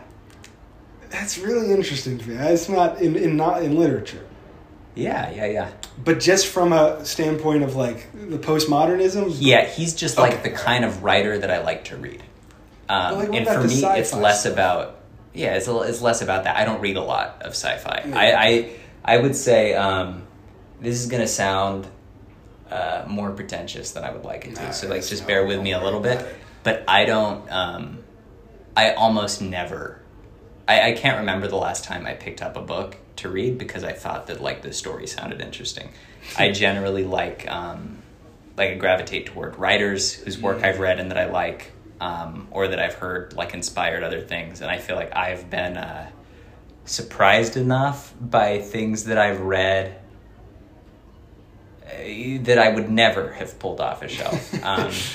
I read more short stories than novels, which I think probably plays a role in that, because a short story you're not committing to a whole novel of something. You just sit down and you can kind of read it in 1 to 2 sittings, and it could be about anything, and you get a whole short story collection, and you just kind of go through and, you know, get surprised by what it is. All that to say, this is the kind of book I like because I think like Vonnegut is the kind of writer that I like to read. More sense. Yeah, I would he's to me, I find him very funny. I think like what he's concerned about or what he's trying to tackle through his work is it feels like important to me still. It feels like very timely. It doesn't feel dated at all, even though like the subject matter is really dated. I feel like these are very live questions at like the center of this. It feels very, very important. I've talked a little bit about the legacy of the book, which I think is important, but then also I just, I think like the questions at the heart of this thing are things that we're still dealing with. I think he's talking to a psychiatrist later in the book where, maybe it's not later in the book, chronology's hard. No, but I just can't remember it might be weird. It might be one of the, not weird, it might be one of the people he's staying in a room with, but I think they like send him a psychologist or someone, and the guy says, you know, if you want people to stop killing themselves, this is a paraphrase, you're going to need to start coming up with some better lies. And I do think that, you know, when I read that line, it felt like something that resonated to not only like where I'm at now, but just like where the world is at. Yeah. It feels like to me like where everything is so bleak and dark, and kind of feels like there's not a way out. So I guess all that to say, really like Vonnegut as a writer. Yeah. Less concerned about like what the story is, although I found it to be like something only he could do, and thus very interesting. And then I think sort of very just like important and more applicable to life as I'm living it than I might have expected going into it. Because like I said, I hadn't read it, and it could very easily be something that I was like disappointed by, because it is one of those classic American novels that, you know, even gets assigned in high school sometimes. Yeah. That makes sense. And it's an interesting insight into your you as a reader. My psyche, yeah. I think a lot of people would agree with you, but it is in some ways diametrically opposed to how I come at literature too, which is why we are uniquely qualified to rank all media in existence. We have the two perfect distillations of perspectives. Okay, so Hurricane of Fun. Okay, let's refresh the order. So listeners, from bottom to top, and number 3, the worst piece of media ever created is Hurricane of Fun. Yeah, Rice. What was her? Amy Rice's Hurricane of Fun. In second place, we have Twilight Imperium 4th edition, a game by Christian T. Peterson. Glad you remembered, I didn't. I was going to allow you to do the honors of saying number 1. What's in first place? In first place, we have The Godfather, Part 1, by Francis Ford Coppola. And now we have Slaughterhouse-Five to slip in somewhere by Kurt Vonnegut. So far, we've created this list with mostly no. We had a bit of a debate last time, but it was revealed towards the end that at least Cole wasn't entirely convinced of the arguments. Yeah, I never would have put Twilight Imperium above The Godfather. I don't need to add shit to the heap you listeners are making about Galen's opinions. Yeah. So, jeez, man, they hate Galen. I get annoyed with it. I feel like we can be like more open about it toward the end, because people probably, I don't know that they get this far. But also, like, we just, come on. Yeah, just stop, be nice. He's our friend, and I don't know. I was way madder about it earlier in this whole thing. Yeah, no, I mean, it was at its worst a few weeks ago when the episode dropped. So. Do we need to numerically rank it? Is that like what do you mean? Like do we need to assign our numerical rankings? Is that something that we want to continue? 100, you mean? Yeah. Because I think it's interesting, but I don't know if we need to do it right now, because it kind of gives. It doesn't give it away. I don't know. I don't know what I rank the other shit, to be honest. And I could rank it totally different numbers on a given day. We should really do out of 10. Yeah, I mean, out of 100 is the same. No, but except there's so much Oh, more. I see, yeah. It's easier to remember. Yeah. I mean, I know loosely where I play stuff. I know it was like 66-ish for Hurricane of Fun. And that Twilight Imperium was a 90, I think, and Godfather was also a 90. Okay, I remember. Imperium was a 90 for you? What? Twilight Imperium was a 90 for you? Yeah, looking back, looking back, I do think it would probably be lower. A little lower? Yeah. Okay. I don't. You my don't personal remember. Opinion. Oh yeah. I don't remember. So whatever you say this is, I'm gonna remember that you ranked The Godfather 1 point lower than that. I remember where I put The Godfather. I don't remember where the other. Hey, I would put this at an 89. All right. For me, which gives away. Yeah, it's lower than The No, Godfather. I know you already suggested that. But not that much lower. And it's to me, it's better than Hurricane of Fun. And based on the format we've already established for ranking things, it's better than Twilight Imperium, even though I had more fun playing Twilight Imperium than I did reading this. Yeah. And it took longer to play Twilight Imperium, if you can believe it. Isn't that crazy? It is crazy, yeah. Wow. Yeah, what about you? Where is it in terms of we're gearing up for what We will gotta be get a into debate. it. Yeah. This is probably like a 97 for me. Oh, God. Are you generous with your points? Or is it that good to you? Well, you ranked The Godfather high. I gave it a 93. You give it a 93? 93 or 94. I put it below 95, I remember. But above 90. I mean, I'm thinking about... Then again, I gave Hurricane of Fun a 77 or something. I guess I could be talked down to like... I don't know, maybe I can be talked down. I don't know. The point is it's above Godfather. That's what's important. Yeah, it's above Godfather. Well, here's where I'm at with it. And I think we might have to get into some like almost negotiation-like things toward the end, where it's like one of us promises the other something in the future so that like we can come to an agreement, because I don't know that... Like, I think... it's going to be hard, because I think we both feel very strongly that one should be above the other. What I believe is that the ideas in this way more interesting than that in The Godfather. And you can respond to all of this. I'm just going to kind of go through like where my head's at and why I think it's like ranked higher. Yeah. I do believe that it is as influential, which is one of the things you give The Godfather, but I do believe it's as influential. It might not be as directly like copied, but if you look at like the literary legacy of Slaughterhouse-Five, what it's done for the people, the way that people look at what fiction can do, I think it's been hugely influential. And I think Kurt Vonnegut is like at least as big a name in the history of like American literature as Coppola is. And I don't think Kurt Vonnegut had, like the duds that maybe, but that, we're not talking about that. We're not talking about the author. But I think quality-wise, I do think that The Godfather was like a super high-quality movie. And yet there were things about it that I might have changed, sequences that like didn't enchant me so much, and going into it, it wasn't maybe, you always hear it described as the perfect movie. There were sequences and things that I found to be, we talked a little bit confusing. There were slower parts. I wouldn't necessarily change it, but like I don't believe that it was a flawless movie. I'm not sure that Slaughterhouse-Five is a flawless book, but I think I can much less easily point to any one flaw. It feels to me like it sort of could only exist the way that it is.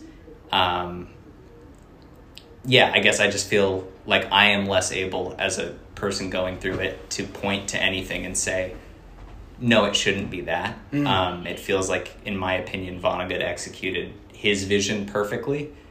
And to top it off, I think just the fact that one of the most influential writers in American history happened to experience firsthand these atrocities and choose to render it in this incredibly creative way, and that this novel has like come to us. There's so many worlds where he dies, where there never is a Kurt Vonnegut, where there is a Kurt Vonnegut, but like he wasn't there. It feels to me like we almost have like firsthand reporting of something that almost nobody was there for, and the reporter happens to be someone who is one of the most celebrated literary figures of all time. Mm-hmm. So for me, it's like, in addition to just being really good, and I truly believe that, there is like almost a kismet or a serendipity to like what allowed this book to be created, and the fact that it exists, and then just like a real ballsiness in choosing to make it the way that he did and then sticking the landing. So that was a lot of words, but I basically just believe that it has like loftier ambitions. I can't name anything that it fails at. I think you're going to probably talk a lot about like personal enjoyment factor, and I'm not going to like try to get ahead of that, except to say that like, yeah, I really enjoyed reading the book. Yeah. And personally was like not bored by it. And you weren't bored by any of it. No. But like, I'm not saying that to like sound, smart. I think like the act of reading is obviously harder than the act of sitting down to watch a movie. But I would say like, this book did grip me. There were obviously sections where like you catch yourself zoning off and you have to go back and read. But when I think about watching The Godfather, there's like lines of dialogue I really missed, or scenes where I was kind of like, okay, like this has been going on for like I zone out in The Godfather too. And I think that more has to do with my attention span than like the quality of the work, because The Godfather I don't think it's like any fault of, anyway, I'm done talking. I've been rambling. No, that was I do think it's better. So we'll see. What was your first point again? I think it was something about like the book having like loftier ambitions, more important concerns. More important is, oh yeah. That I agree with, actually, just because like I have nothing to, I don't learn anything from The Godfather. Well, but it's easy for me to like set up this like stacked deck of why this is better, because there's things that The Godfather, But that's an interesting, like I don't relate to The Godfather at all, even stuff about family, really. Yeah. The one thing I can maybe grasp at is like the whole thing of Michael trying to get out of that and then being brought back in, like that, the importance of family and how it can trap him and stuff like that, but I don't relate to that. So I'd agree that this, on a thematic level, changed my life more than The Godfather did. I think your second point was about the importance of it in the history of literature. I don't know. I don't know enough to talk against that. It doesn't strike me as one of the great novels. You know? It's a good novel, but not one that. Maybe that's just about subject matter too, and that I don't know if any of the sort of war stories I've read I would ever really champion as one of the best. Yeah, but I think but then The Godfather. I think The Godfather is just is a more important piece of work than this. More in terms of reputation and just sort of its status as the quote-unquote best movie of all time, as opposed to influence. If we were comparing this to something like, Citizen Kane, I would be whooping your ass up and down the street about Citizen Kane being more influential. No, I don't know, but there's more of an argument there, because Citizen Kane. But I get clearly The Godfather. Me say it back to you. You're saying that The Godfather occupies an elite position among movies that this does not occupy among books, because I think that's accurate. But also it had less of an influence than I don't know how much of an influence is. I'm believing what you're saying. You know more about movies. Right. I know a little bit more about books. I'm not saying that books. Like I do think that Vonnegut's writing has a lot to do with just what fiction is today. Right. And The Godfather it's spoofed a lot, and I'm sure it does have something, but it doesn't do a ton of stuff. But gangster movies that came after, I do think it was like influential. I don't want to take that away. And I would say maybe they're similarly influential, but I do think you have me in the sense that Godfather is. But I'm also viewing and I was sort of viewing it more as like from a stylistic standpoint. I don't know if there's much The Godfather did stylistically. Okay. That shook the world. And again, I'm not too informed on. I've taken some film history classes and stuff like that. Godfather isn't really talked about, even in the realm of 70s film, as being films that changed the world. It's just sort of this great movie, sort of like in a Shawshank Redemption sort of way. So that, you might have, there's something there maybe. Your third point about flaws and stuff. Yeah, just that I can point to flaws in The Godfather. Yeah. I feel like this. I mean, I think it's kind of apples and oranges, but like I don't know. I wouldn't know what to say was like a flaw in the book. I don't know if I'd know either, but I think that's something interesting for me, which is just I don't know how to. I think book criticism is way less practiced by people who aren't book critics, just because I don't know. I've never read a bad book. I've read books that I don't like. Yeah. But every book I've read has been under the pretense that this is an amazing book. Gotcha. Because that's interesting. I'm just not. If I start a book and it's like right, you're not just going to pick up a book. The only time I'd read a bad book is if I'm like, oh, my friend wrote this. You know what I mean? Which has never happened. Jacob's friend, if you're listening. Yeah, no, that's never. I don't have any friends who've published a book. But like, or if I'm like, oh, I know this author. Oh, I like it. Oh, well, actually, okay. Maybe there's some. Oh God. Okay, there's some adults I know who have published stuff that I've read a bit of, and I've never finished it. Not because it was bad, but just I read stuff that I either feel like I have to because it's really good, or I know I'll like. And if I don't like the thing I think I'm going to like, I stop and don't finish it. So I just don't really. I don't have much experience picking out flaws in books. And then you talk about school. You never read bad books in school. Yeah, I never have. Again, you read books you don't like. Whereas I've seen movies that are supposed to be bad, whether I agree with them or not. I've seen movies that do have flaws in them, and I can recognize those flaws. When I recognize flaws in books, there's nothing stopping someone else from, or there's stuff I don't like about this book that I'm sure people love. Yeah. So that makes this also hard to argue. And then lastly, the thing I do agree with you about the Kismet thing about almost called him Joel Edgerton. Kurt Vonnegut. That is crazy. But we don't know about Francis Ford Coppola's history with the mob. Maybe you're right. Maybe who knows what kind of snare trap he clawed his way out of. No, he doesn't. I don't think he I don't know. To me... So I think I'm more inclined to give that one to you cleanly. Well, I want to, before I double down, because I think you probably have other things you want to talk about. Yeah. That aren't responses. I mean, I will say, I think you're more passionate about this being above The Godfather than I am The Godfather being above this. But I also think that's because of this elitist privilege that books have that movies don't, that we're going to have to reckon with. Yeah. Where it's like, if this was a board game, I'd be more convinced, but like, I'm sure more people would agree with you.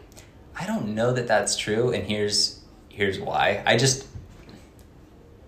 I think you're right about the elitist thing, and we're going to have to be careful. It's like theater. Right. But I do think so many more people have seen The Godfather than have read this, which is kind of a testament to The Godfather. If you want to have an argument for like influence in terms of like media's influence on us as people, The Godfather has had the chance to influence more people. Mm-hmm. There's less of a barrier to entry. And I think there are probably, if we were to say everyone that hasn't read Slaughterhouse-Five but has seen The Godfather as a vote for The Godfather, I think The Godfather wins the vote. Totally. You have like a self-selecting group of people who are choosing to read this. Mm-hmm. I don't know, man. I think, I guess I'm trying to think now, just to like, towards your point of books being elitist over movies, is about like movies I've seen that I would put on par with this. That's what I'm curious about. And I sort of like, I do have some, but they align very closely with like personal preferences that I have. Exactly. And so then that's where I'm thinking, okay, well then maybe the way I'm approaching it is not fair, right? If I need a movie to like, but I also think this book, part of why I'm ranking it so high is because it's so aligned with my personal preferences of what writing should be. Yeah. Whereas like if we were reading, I think personal like For Whom the Bell Tolls or something like that, it's like another war story that, even though it's a book, I'm sure I would rank it lower than The Godfather. Personal preference, I think, does have to play into account, whatever the expression is, just because that's going to make this list more interesting than a Rotten Tomatoes sort of something, just taking IMDb scores and putting them in order. Like, I'm thinking, I don't know why I keep thinking of this movie, but like there's a good chance I'd put something like Everything Everywhere All at Once Above this book. Above this book and above The Godfather, even. Just because... The only reason I would say I would be hesitant is for, like, recency bias. Right, but that's that's going to have to... But that's where, when you talk about, like Everything Everywhere All at Once... Whew, that's a conversation I would have for sure. Like, I wouldn't know how to rank that numerically, but if I had to, I mean, I guess it'd be like... To me, that communicates time. This book communicates, like, the time in a way that really only a book can. It does things that I think only... yeah, totally. But, like, Everything Everywhere All at Once is a movie that could only be a movie, for me, kind of redefined after, like, what cinema could do, how cinema could tell stories. So, I don't know. But that also is maybe, like, an elitist thing a little bit, even though I know that's not, like, a super hoity-toity, like, film-style movie. Yeah. But it is, like, I think probably part of why I rank it high is because, like, I'm more interested in the ideas that it has to do with. Whereas, like, The Godfather isn't it's that. Just less. So I think I'm really putting a lot on... ideas, themes. Ideas, and frankly, just, like, how interesting it is to me. And The Godfather... while being, like, an incredibly well-executed gangster movie, I think there's, like, a ceiling to that in the way that I'm looking at it. And yet The Godfather interests me more. Right. But I mean, but it's just going over the same arguments from last episode of just, like, I think there's more for me to appreciate about movies, The Godfather in particular. Just whereas this feels like there's one thing to appreciate, which is just the singular style of this writer and what he's going for. With The Godfather, with movies, I just love the buffet of, like, performance and script and whatever, and that generally yields a more enjoyment for me. It's just like, oh, even if the script is lacking, at least Brando's whatever, blah, blah, blah. So that helps with me thinking The Godfather's better, and movies in general maybe more naturally ranked higher in my head. But... also, the accessibility, like we talked with Twilight Imperium, where it's just it's just easier for me to appreciate The Godfather than this, just because I feel like you could put The Godfather in front of most people and they'd be able to find something really staggeringly great about it. Whereas with this, well, I think you could put it in front of a lot of people. Maybe not as many as The Godfather. I just think it's easier to tap into The Godfather's appeal than this. And I think you're right. That goes a long way for me. I do think if we're talking about accessibility, something this book probably has going for it, in my opinion, is that, look, it's not like it's clearly a literary novel, but I think... It's not James Joyce. Right. The prose is pretty easy to follow. I think most people could recognize, like, the humor in it. Most people could follow the plot events. Again, like, it is assigned in high schools, which, you know, I don't know how effective that is. No, but, like, I don't know. I think that there's books where I can imagine, like, a really strong argument being, like, you know, just like the Joyce that I've read. Well, like, the way that it's written might contribute to its enjoyment for some people, but for the vast majority of people, it's actually going to make this, like, this as a media object less effective. Right. Slaughterhouse-Five, I actually think, is about as accessible as a book can be. It's not very long. I mean, like, I guess the plot could be more interesting, but, like, that, to me... that does come down to, like, personal preference a little bit, and, like, what would be interesting to you to read. I mean, maybe, like, a more of, like, a clear narrative sequence. Well, maybe no. I like the narrative. I think, honestly, me being surprised by that too is I don't think the prose is. It's accessible, but I don't think it's the best prose I've you know. Mm-hmm. I think there's, and I can't. I also haven't read enough, but, like, you know, like, in the realm of prose that's, like, really good but also really accessible, like, I feel like Mark Twain or something. It's like that, you know what I mean? To me, this is Mark Twain. Like, I think Really? they're compared very often, and Mark Twain, really? It's like a different sensibility in the sense that Mark Twain was writing earlier. Yeah. And so he kind of has a little bit more of that, like, his English sounds like a little bit more antique, if you will, to us. But I don't think... I don't know. Maybe it is subject matter, though. It was just not... It was a writing style where I was just more like... Oh, he is taking a little from the sci-fi sensibility in that, like... Yeah. There's not a lot of to me, well, no, there were some poetic things just with like the repetition of certain phrases and stuff, but it felt more like this sort of like, then this happened, then this happened, then this happened. Yeah. Way more poetic than that, but like that. Yeah, it's not like very ornate descriptions of things.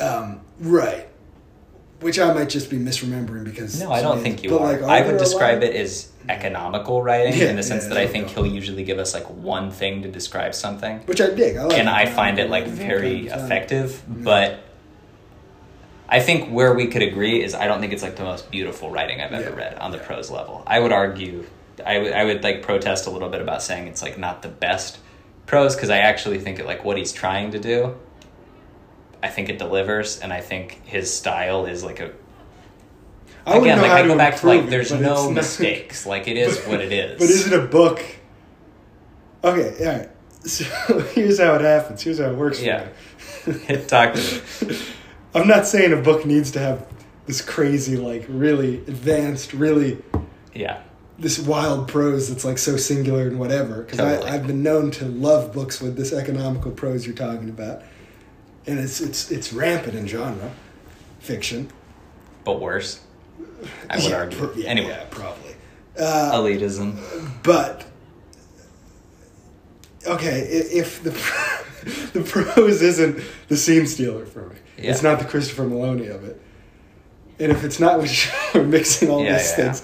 But if it's not stealing the show, if the prose isn't stealing the show, like it is with some writers, where you read it for the prose. Like you're saying, you read everything where it's like that's the thing that carries you, and that it could be about a banister in an old Victorian home, and it's still the prose is what's most interesting. Yeah. If that's not the case, all good.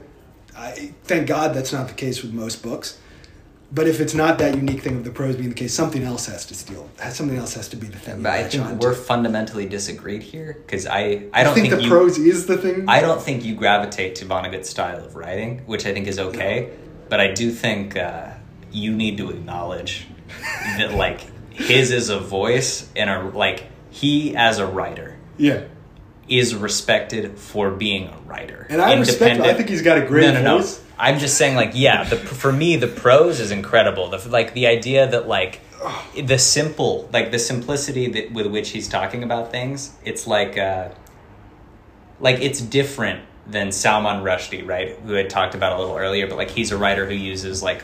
Much more like flowery language. He's still very creative. It's still postmodern, right? Yeah.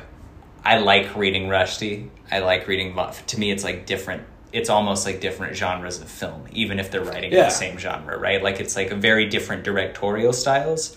But to me, like Vonnegut is like incredibly enjoyable, and it's easy to read through. Is it the highlight of the book for you though? Is his prose? Is his I mean, because it wasn't for me, in the sense that like would I be interested in reading this story if someone else had written it? Not really. I mean, part of that is so tied to like his biographical connection with it, but like take the story of Billy Pilgrim and his like sort of scientific no one else would write this story, so it's like difficult to do this. But if you take like the basic story that's at play here and give it to a lesser writer, I am much less interested. I don't think they're going to handle the themes as well. I don't think like it's going to be... I just don't think the communication is going to be as clear, and I don't think I'll enjoy the sentences, which like this, like I really did enjoy pretty much every sentence. I just like found them... Like, to me, it's like... It's similar to how I felt watching The Godfather, actually, where, like, just the shots, I would see the shot and think about, like, the care that was put into it. Yeah. As someone who aspires to, write, reading Vonnegut's prose is, like, such a breath of fresh air for me, and it does feel... It feels masterful in the way where, like, what's the Picasso thing? Like, it took me my entire life to learn to paint like a child. Like, I feel like Vonnegut here, he's using very simple language, to what for me is tremendous effect, but not necessarily everyone. That doesn't have to be your experience with it. But I think the prose can be a scene stealer. I do think this is a novel. Like I can't imagine it another way. Whereas your argument for Twilight Imperium, I sort of felt like it was like a little more well defined. I think I think there's also certain biases going on with you, where in that the crazy thing is, my version of this I'm pretty sure the PDF I read didn't have Kurt Vonnegut's name on it. Either that or I just didn't take the time to see who wrote it. So I didn't know it was Kurt Vonnegut. I was reading it, and I was just like, I'm sure I'd recognize the author's name. But I was reading it as an anonymous thing. So I had no expectations. To me, it is, even after you've given me the history and even after I've done my own research, it's still severed from the author as just a text I read for just the text itself. Did yours have the illustrations? I'm curious. No, what? Illustrations?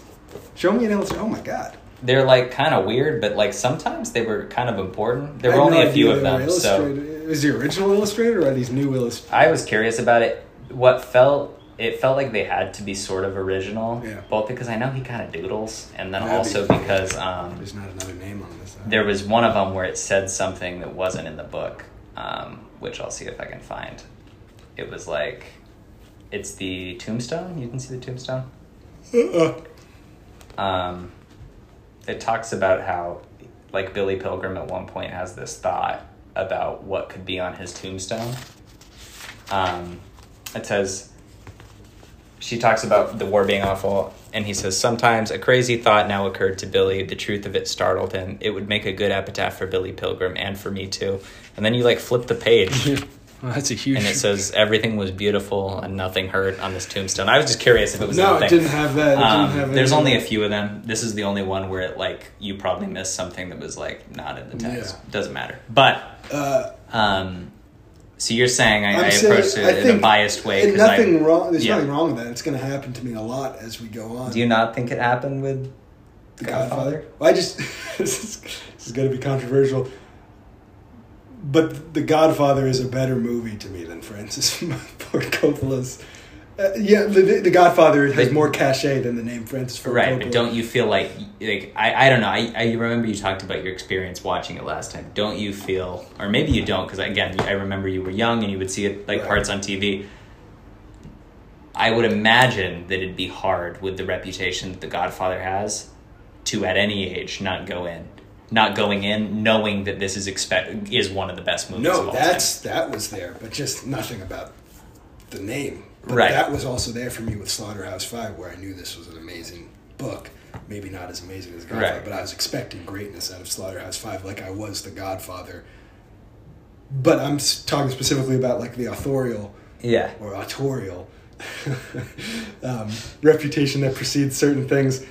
Honestly, with Hurricane of Fun, not with Amy Rice, sadly, but more with some of the actors involved in that elevates it, you know what I mean? And for instance, if we looked at like some Martin Scorsese movie that I haven't seen, his name's definitely going to elevate, you know. Yeah. As I'm sure, honestly, it probably would have if I knew it was by Kurt Vonnegut. Again, not because I knew anything about Kurt Vonnegut, but I know he's one of those authors I'm supposed to like. Yeah. So I'm sure I would have tricked myself into like, you know, one of the books that's affected me the most is, we were talking about The Great Gatsby, which I try not to talk about too much because it's very cliche.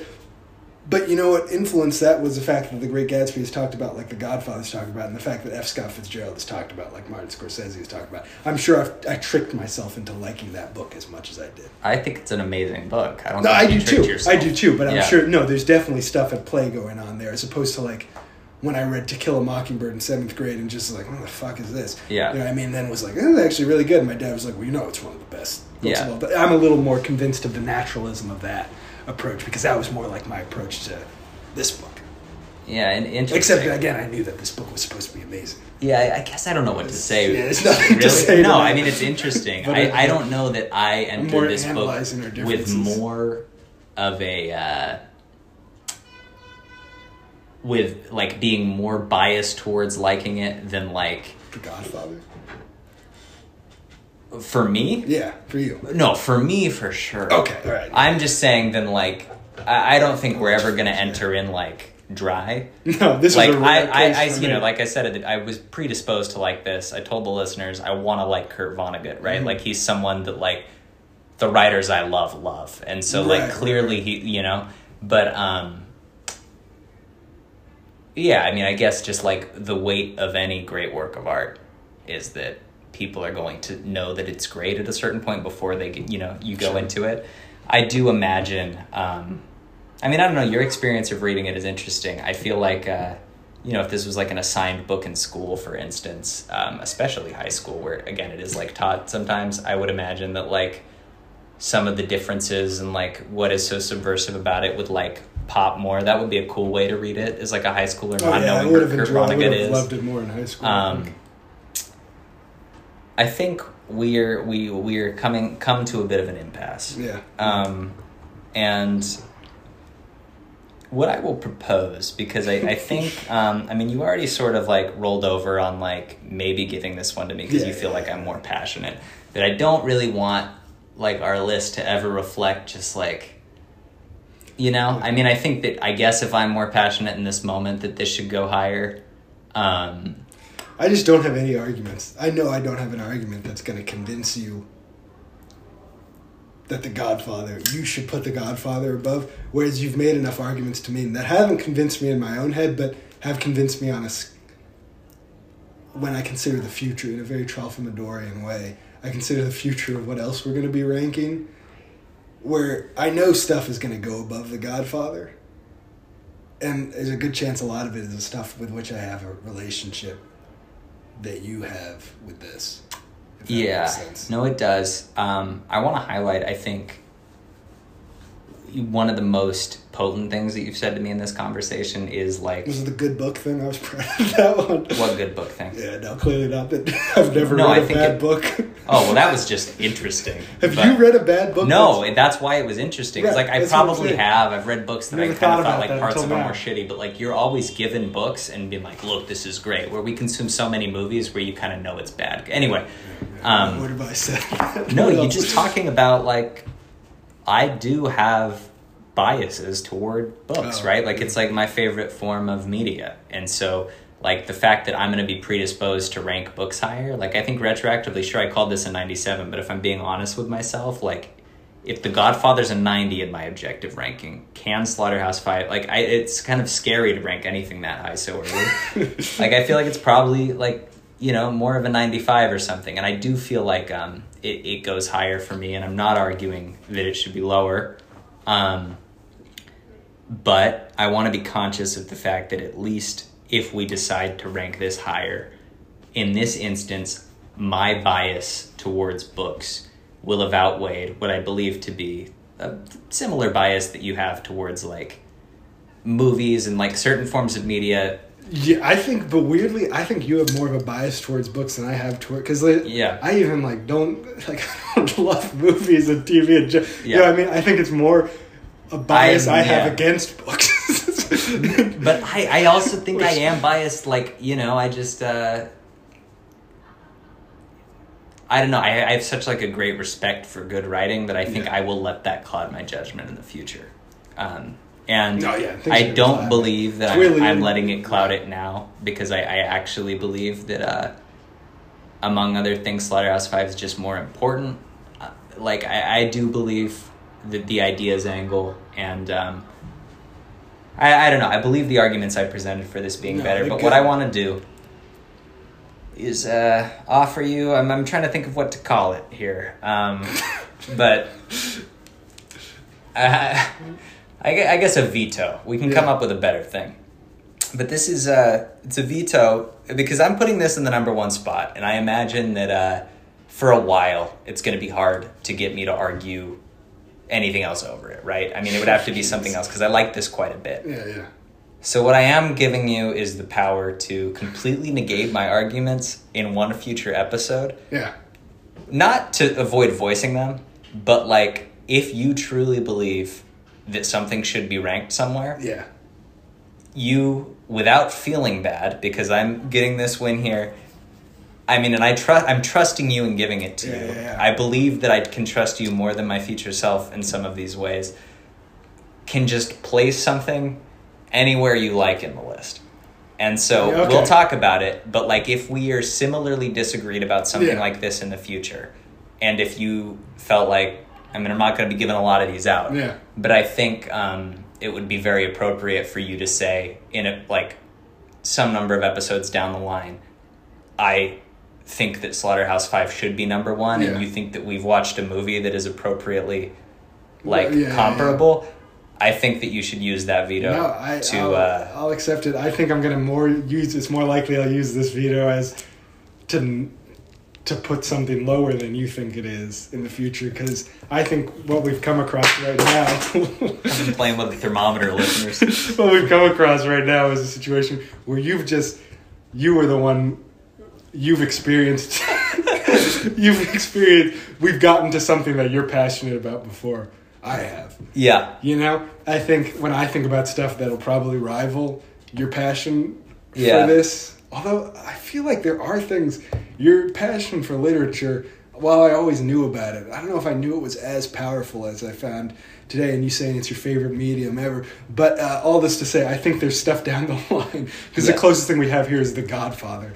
But I think there will be things down the line, as opposed to mediums. Even Arrival would be a different conversation. I know that's not your favorite movie or anything, but like if it was like, I guess it'd be ridiculous for me to say like that The Arrival is better than The Godfather maybe, but I'm just way more predisposed to like it. So like if if presented with something that like you're very passionate about and is like slightly more in my wheelhouse than The Godfather is, I think I would be like flexible. Right, but I also just think there would be a more interesting argument to be had there. Because you're right now defending The Godfather. I'm defending something that I really like, but I'm not. I really don't know how to argue. It's hard. It's hard for me to argue it. Whereas if I was for some reason arguing like Seinfeld, versus this, or like getting even more like some Batman comic or something, or Batman, I think that would just be a more interesting debate both for us and the listeners. So I look forward to that being an argument that I don't need a veto for. So I think I'm going to try to use this veto for something. To put one of the books I like way down. Yeah, if you're more passionate, and I just don't know how to argue. I want to say... I feel bad, just because I think it might make you feel better if this is the ranking we decide on. I do believe our list, and I don't think this is the worst way to think about it, I believe our list is much cooler in a world where Slaughterhouse-Five is above The Godfather. Yeah, it's got more color. Or in the immediate future where Slaughterhouse-Five is number one. Yeah. Mostly because whatever you want to say about The Godfather, I think that they, has a lot of clout as well, but it's a little less basic. It's a little bit more, it's not the literary equivalent of like, it's not To Kill a Mockingbird in the sense, like, it is a little bit more rock and roll than that. It's kind of humorous. Like, it just feels like something that, like, to have it atop the list. It's a little more nuanced. It makes me more interested in what our opinions are if I'm a listener, maybe. So I just think it kind of makes the list cooler. I agree with that. And, I really didn't have a problem. I don't have a problem with putting it above The Godfather. It doesn't worry me. What worries me is you being like, I don't know if anything's going to top this for a while.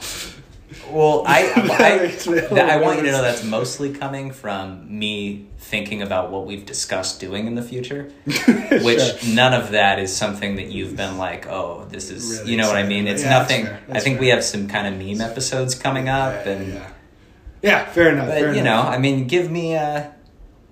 these are conversations we can have off air, but like, throw me some bones that you think could unseat it, and if you're passionate, you can veto it, and if you just argue well, like, I'm not, this isn't my favorite book, so it's not like I need it to stay on top. Yeah, I'm satisfied. Yeah, me too. Well, listeners, geez, this is do they get longer every single time? Let's see how long this is. Oh God, this is almost 3 hours. Holy shit. This might need to be a 2-parter. Okay, we'll probably upload this in 2 parts, listeners. Which is insane. But we hope. But I do think this is our best episode. I think. They've all been great, but this one's fantastic. The last episode was really good, but people didn't like it. So I think the people that didn't like that will like this. Yeah, they'll like just getting back to our roots. Cole and Jacob talking. I think we had a little more of a... And it is fun to get... I wish we could have... I almost wish it was a worse book so that like there was more argument in the trenches. Like, I think it will be fun in the future to like... Oh, okay, it narrowly beat Twilight Imperium, or like it beats, like once we have more things, like more things to compare against, I think is really fun. Yeah, it'll be fun to critique stuff again, too. Because we really haven't done too much of that since Hurricane of Fun. Yeah, and Rice, if you're listening. Rice, if you're listening. We like it. We like it. It's really not you we were critiquing. No, you just it. happen to have directed the worst piece of media. Yeah, that's still... it's still the one I maybe enjoyed experiencing... The most? No, that can't be true. No, absolutely not. I just enjoyed experiencing. It's true. I enjoyed experiencing more than this book. Yeah. Yeah, but okay. It was like 40 minutes of my life. Yeah, I think this timing thing is also something we're gonna have to work out. Yeah. Because but you know, I guess you're being fair in the sense that like if you talk about something like Seinfeld, all the seasons, you probably enjoyed it. You know, you enjoyed it enough to keep watching. Maybe you wouldn't have enjoyed the book enough to keep reading. I wouldn't have enjoyed Seinfeld as much as I did if I binged it. Yeah. You know what I mean? If I could have, if we read a book and we had time to read it, I would have enjoyed it more. I would have enjoyed it more than if I binge read War and Peace or something. Well, listeners, for what we're doing next. We're not time. We need to go. 6 month delay. Listeners, I've been Cole. I've been Jacob. Thank you for listening to Media Says. I don't know why I mix it up because I know it's He Said What. He Said What is so easy. Media Said What. I mean, you know what screwed us over is when... this is a whole conversation for another day. Never mind. But there was a joke we had once that screwed me over in terms of whether it says what or said what. Anyway, yeah, take us home. Take us out. We need to have some tradition. We'll develop something. Yeah. Something pithy to say. But for this one, I think so it goes. So it goes. There it goes.